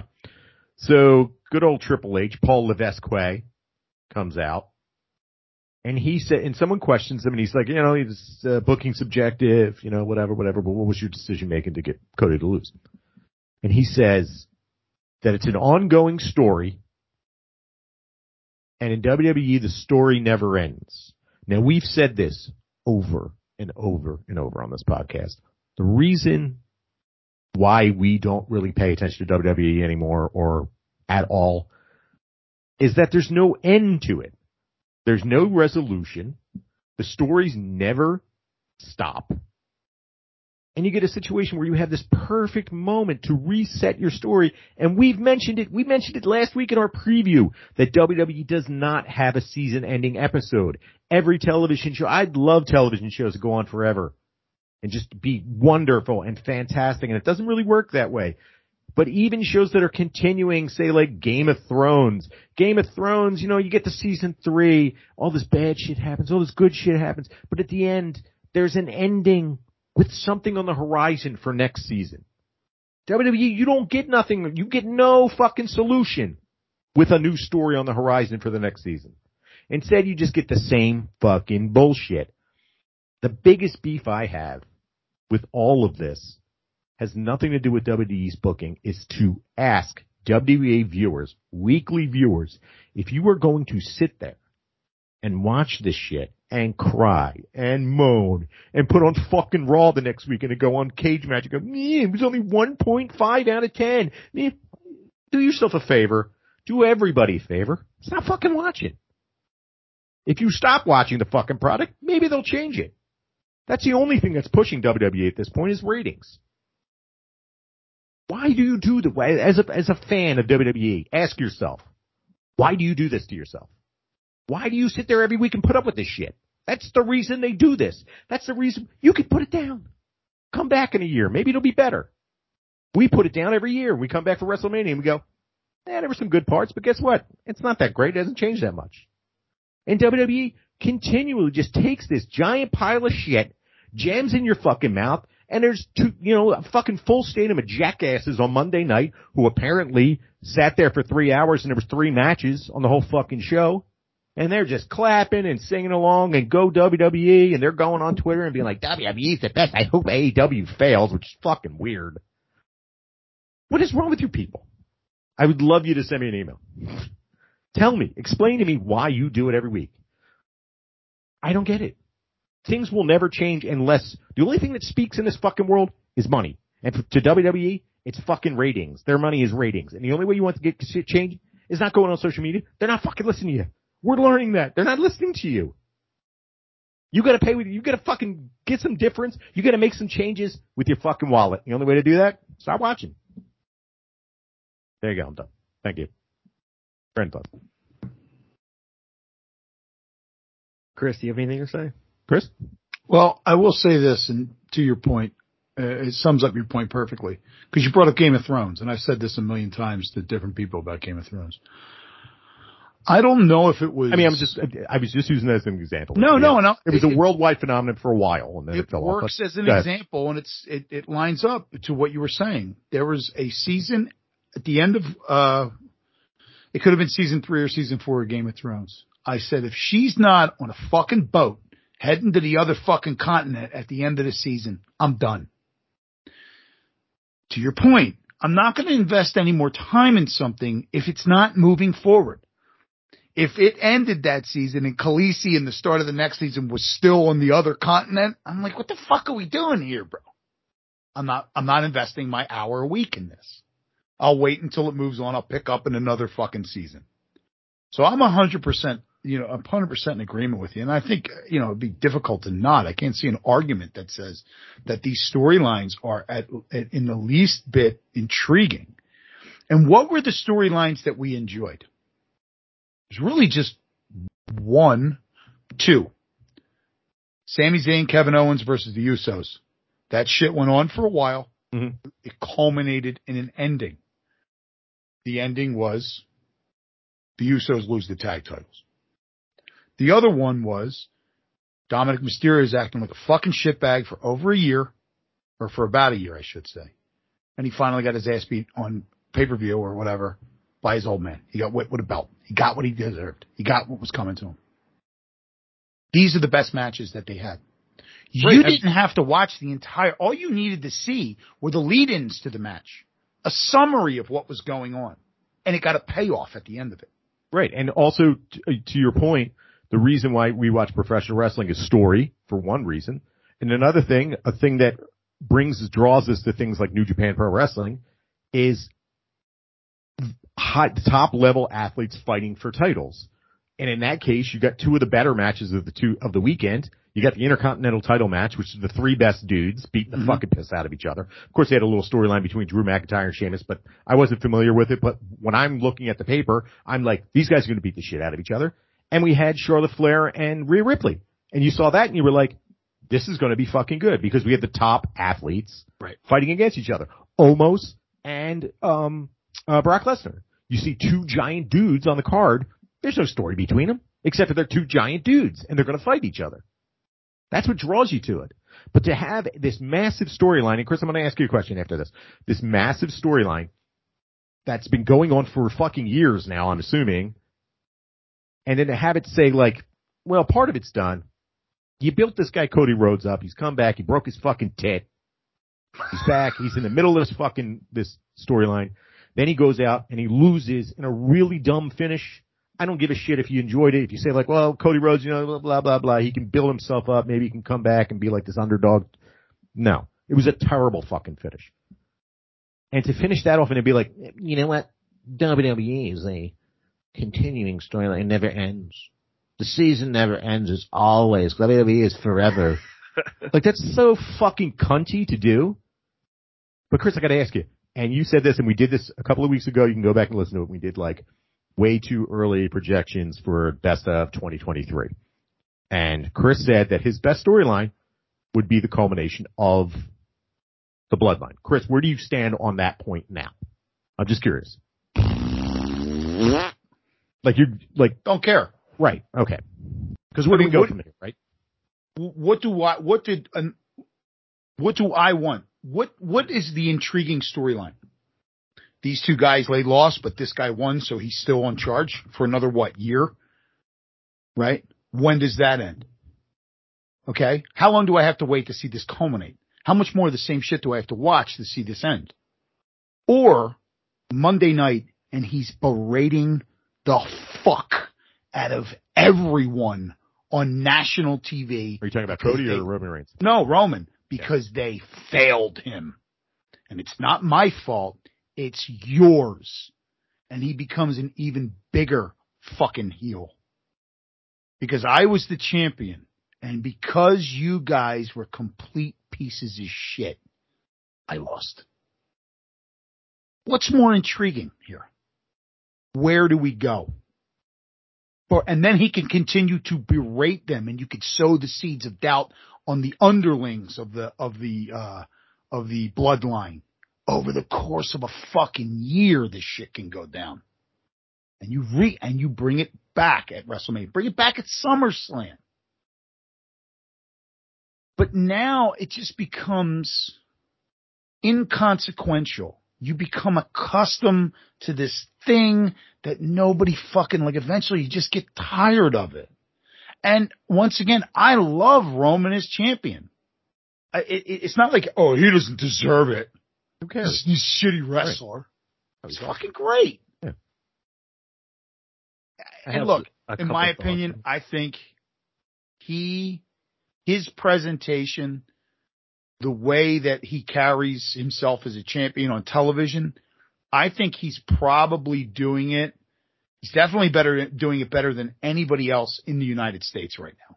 Yeah, he looks completely believable. And he may be doing it better than anybody in the world right now. Okada's pretty good. Okay, listen, right. and I know that, and that's why I was kind of hesitating to say that. Like, Okada's doing this whole Black Trunks dickhead Okada, and it's pretty good. But it's very similar to the character that Roman Reigns has, but not a heel. Right. Like, confident, but not shitty. But it's, you could put Roman in the way he walks, he's a superstar. Mm-hmm. And he holds the belt. I don't know. You guys don't really watch, so you don't see it. But you may have seen it in WrestleMania. It happened last night. He comes out, right? He's got the title of whatever show he's on around his waist. And then he has Heyman holding the other title. And then Heyman hands him the title that he's holding. And then he undoes the snaps for the other title, and he grabs it and he holds that one up. And it's this like little ballet of title belts, and it looks fucking great. It's like this little tiny thing that they do, and he looks great doing it. and now he's going to do it more, and I don't fucking care. Brandon, go ahead. Your thoughts. Yeah, going back a little bit here, you made me think with the Game of Thrones thing, because your main point, I think, which sort of surprised me, was how hot you were about the WWE fans and the people that just won't go away from it despite its quality. And I was thinking about, I'm probably like that with Game of Thrones because I watched it with my family, not to get deep here, but like before my parents got divorced, that was a thing that we did and we all talked about.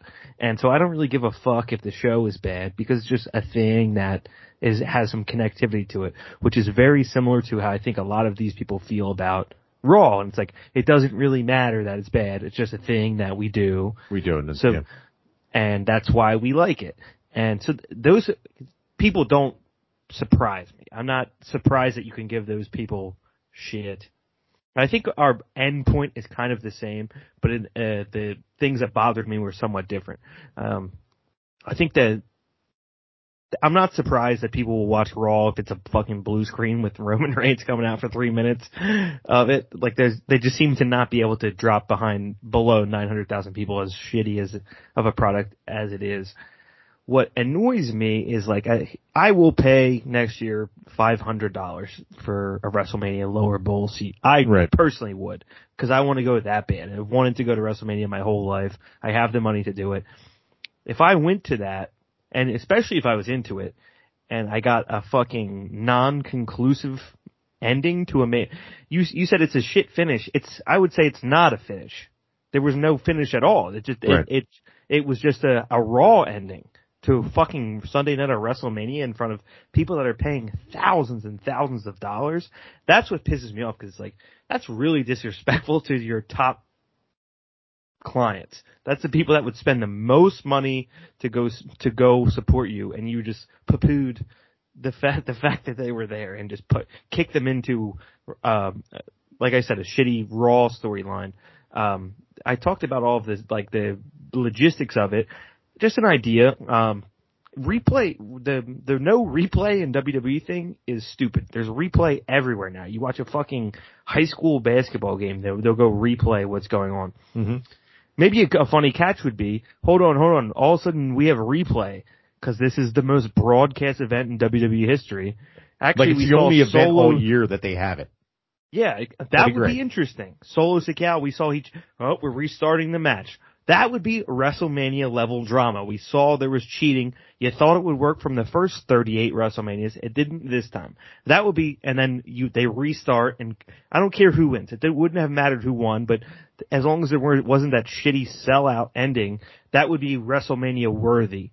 The fact that they just treated everybody like that, and it's like spending $800 and watching James Ellsworth end a show. It just infuriated me that's the way that it went. Which it's the same end point, but I was more annoyed by the logistics of it. It's like we all have to sit here as 80,000 adult people with money that they had to spend on WrestleMania. We have to act like replay is the issue. Why this shit's fucking ending? Also, like of those 80,000, let's say 1,000 of them paid over $3,000 for their seats too, which is fucking insane. Like those lower seats.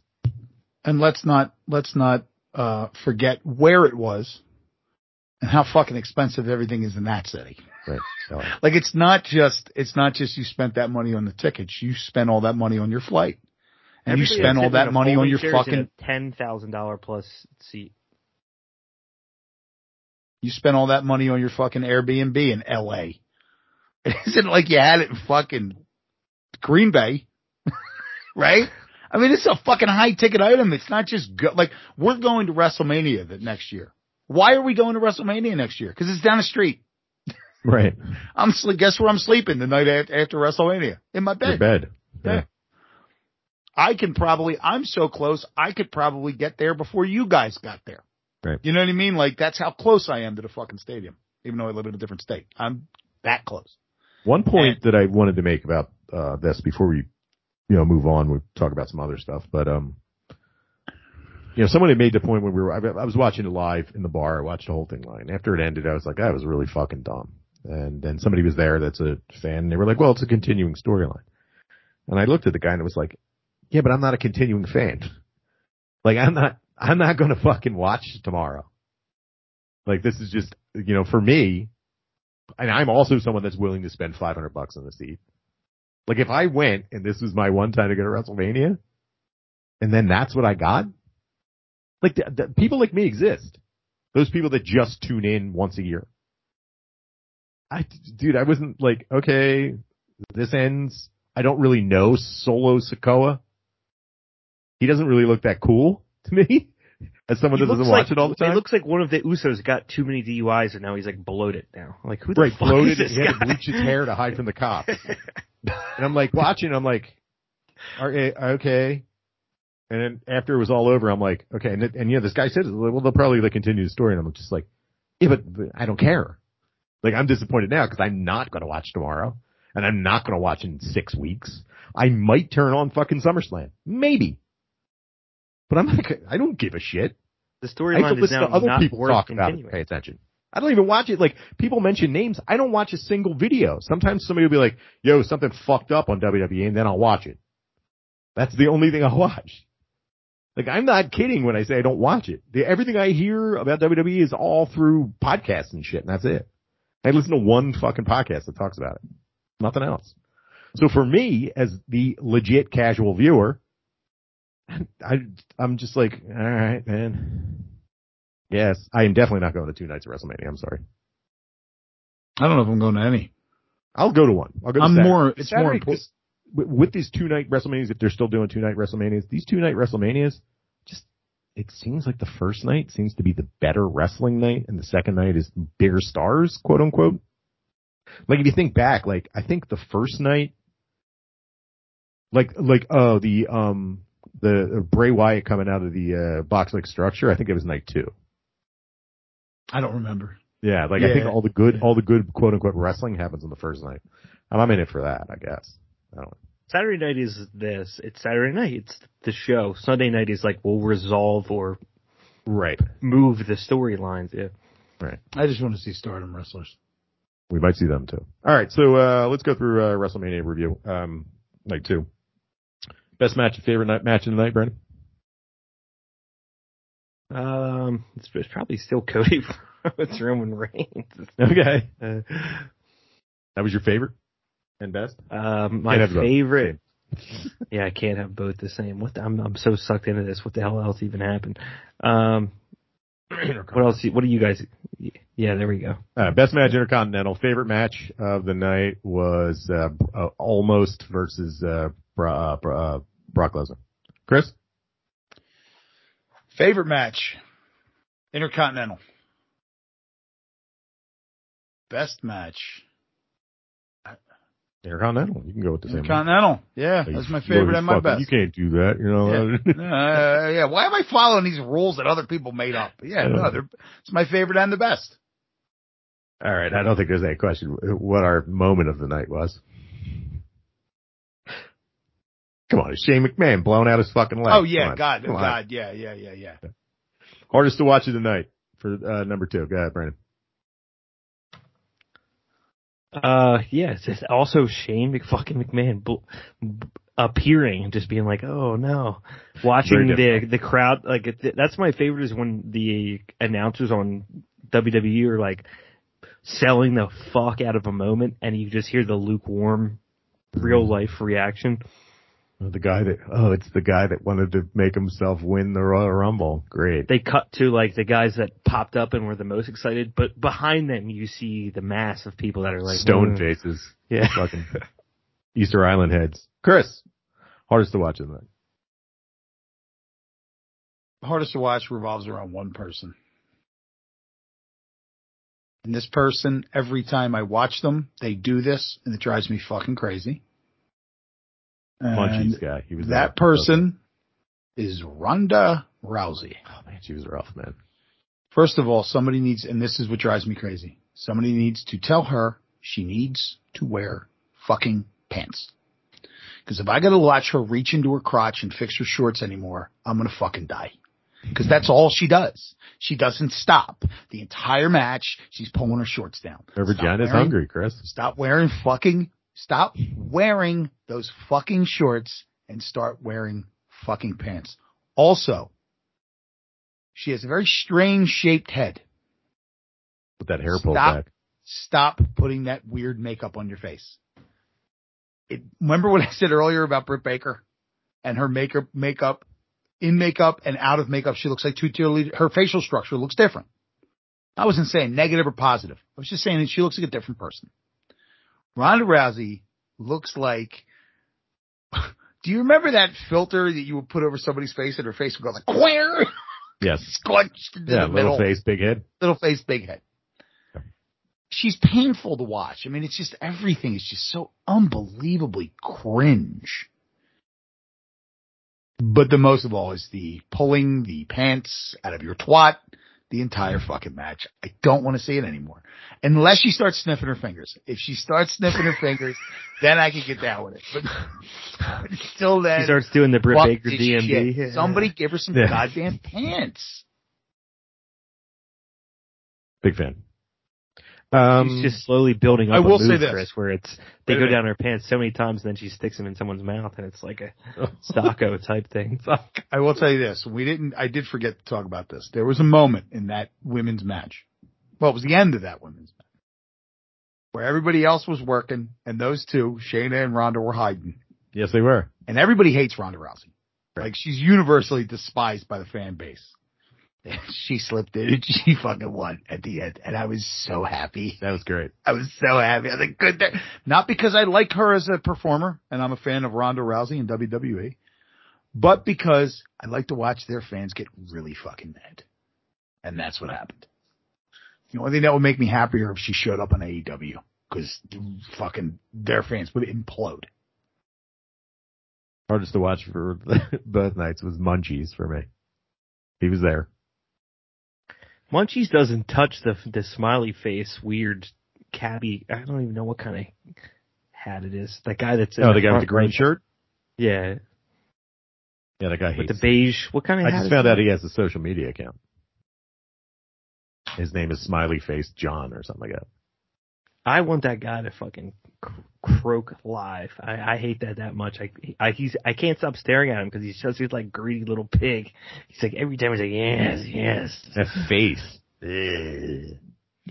Good stuff. WrestleMania was fantastic. I can't wait to watch WWE in 12 months. One good point though, and I wanted to make this with the not great finish to this match. I have our chances of seeing The Rock live versus Roman Reigns increased next year. Brandon. Absolutely. I mean, this is the thing I was hoping for. It's like, this better be a fucking shit box. Chris? He's going to walk down. Yeah, they've increased, and hopefully he walks down the ramp with his bottles of tequila, like selling it as he walks down to people. Like fucking change. Those change belts. What are we wearing to the show in oh, 1 God, year? It's a year away. I'm going to wear something very bright so you can see me on television. I'm going to wear a green shirt with smiley face on it.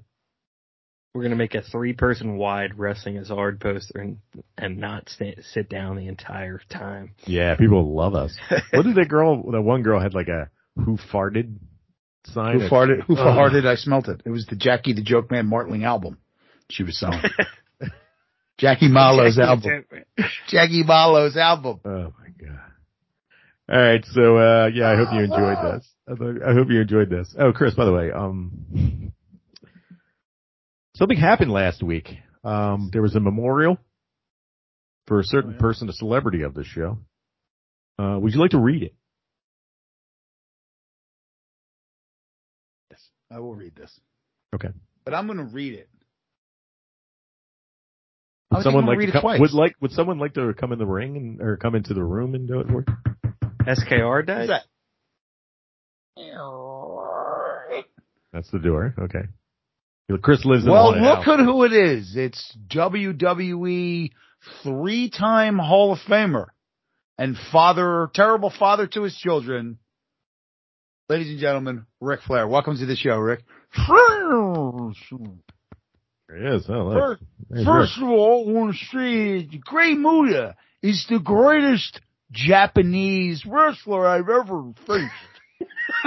Really, he's not just a great wrestler. He's a great Japanese wrestler. So that's like a different kind of wrestler. Well, since World War II, I don't like those people. Okay, Rick. Oh my God. Is something you want to say? Yeah. Oh my God. Wait, hold on. Rick's starting to get younger here. What's happening, Rick? What's happening? Theater, ladies and gentlemen. It's not his require. Oh my God. I'm the president of WCW. Woo! And I tell you something. Reed, it's been 10 years since you lost it. I miss you more than you'll ever know. Woo! That's right. Megan! Wicked! Fine! That's completely indecipherable. I'm gonna tell you something. Woo! I'm gonna tell you. You're gonna defend my son? That's right! Kids are all doing it, right? Woo! And it's just... Oh, he's taking his clothes off. Oh no! Woo!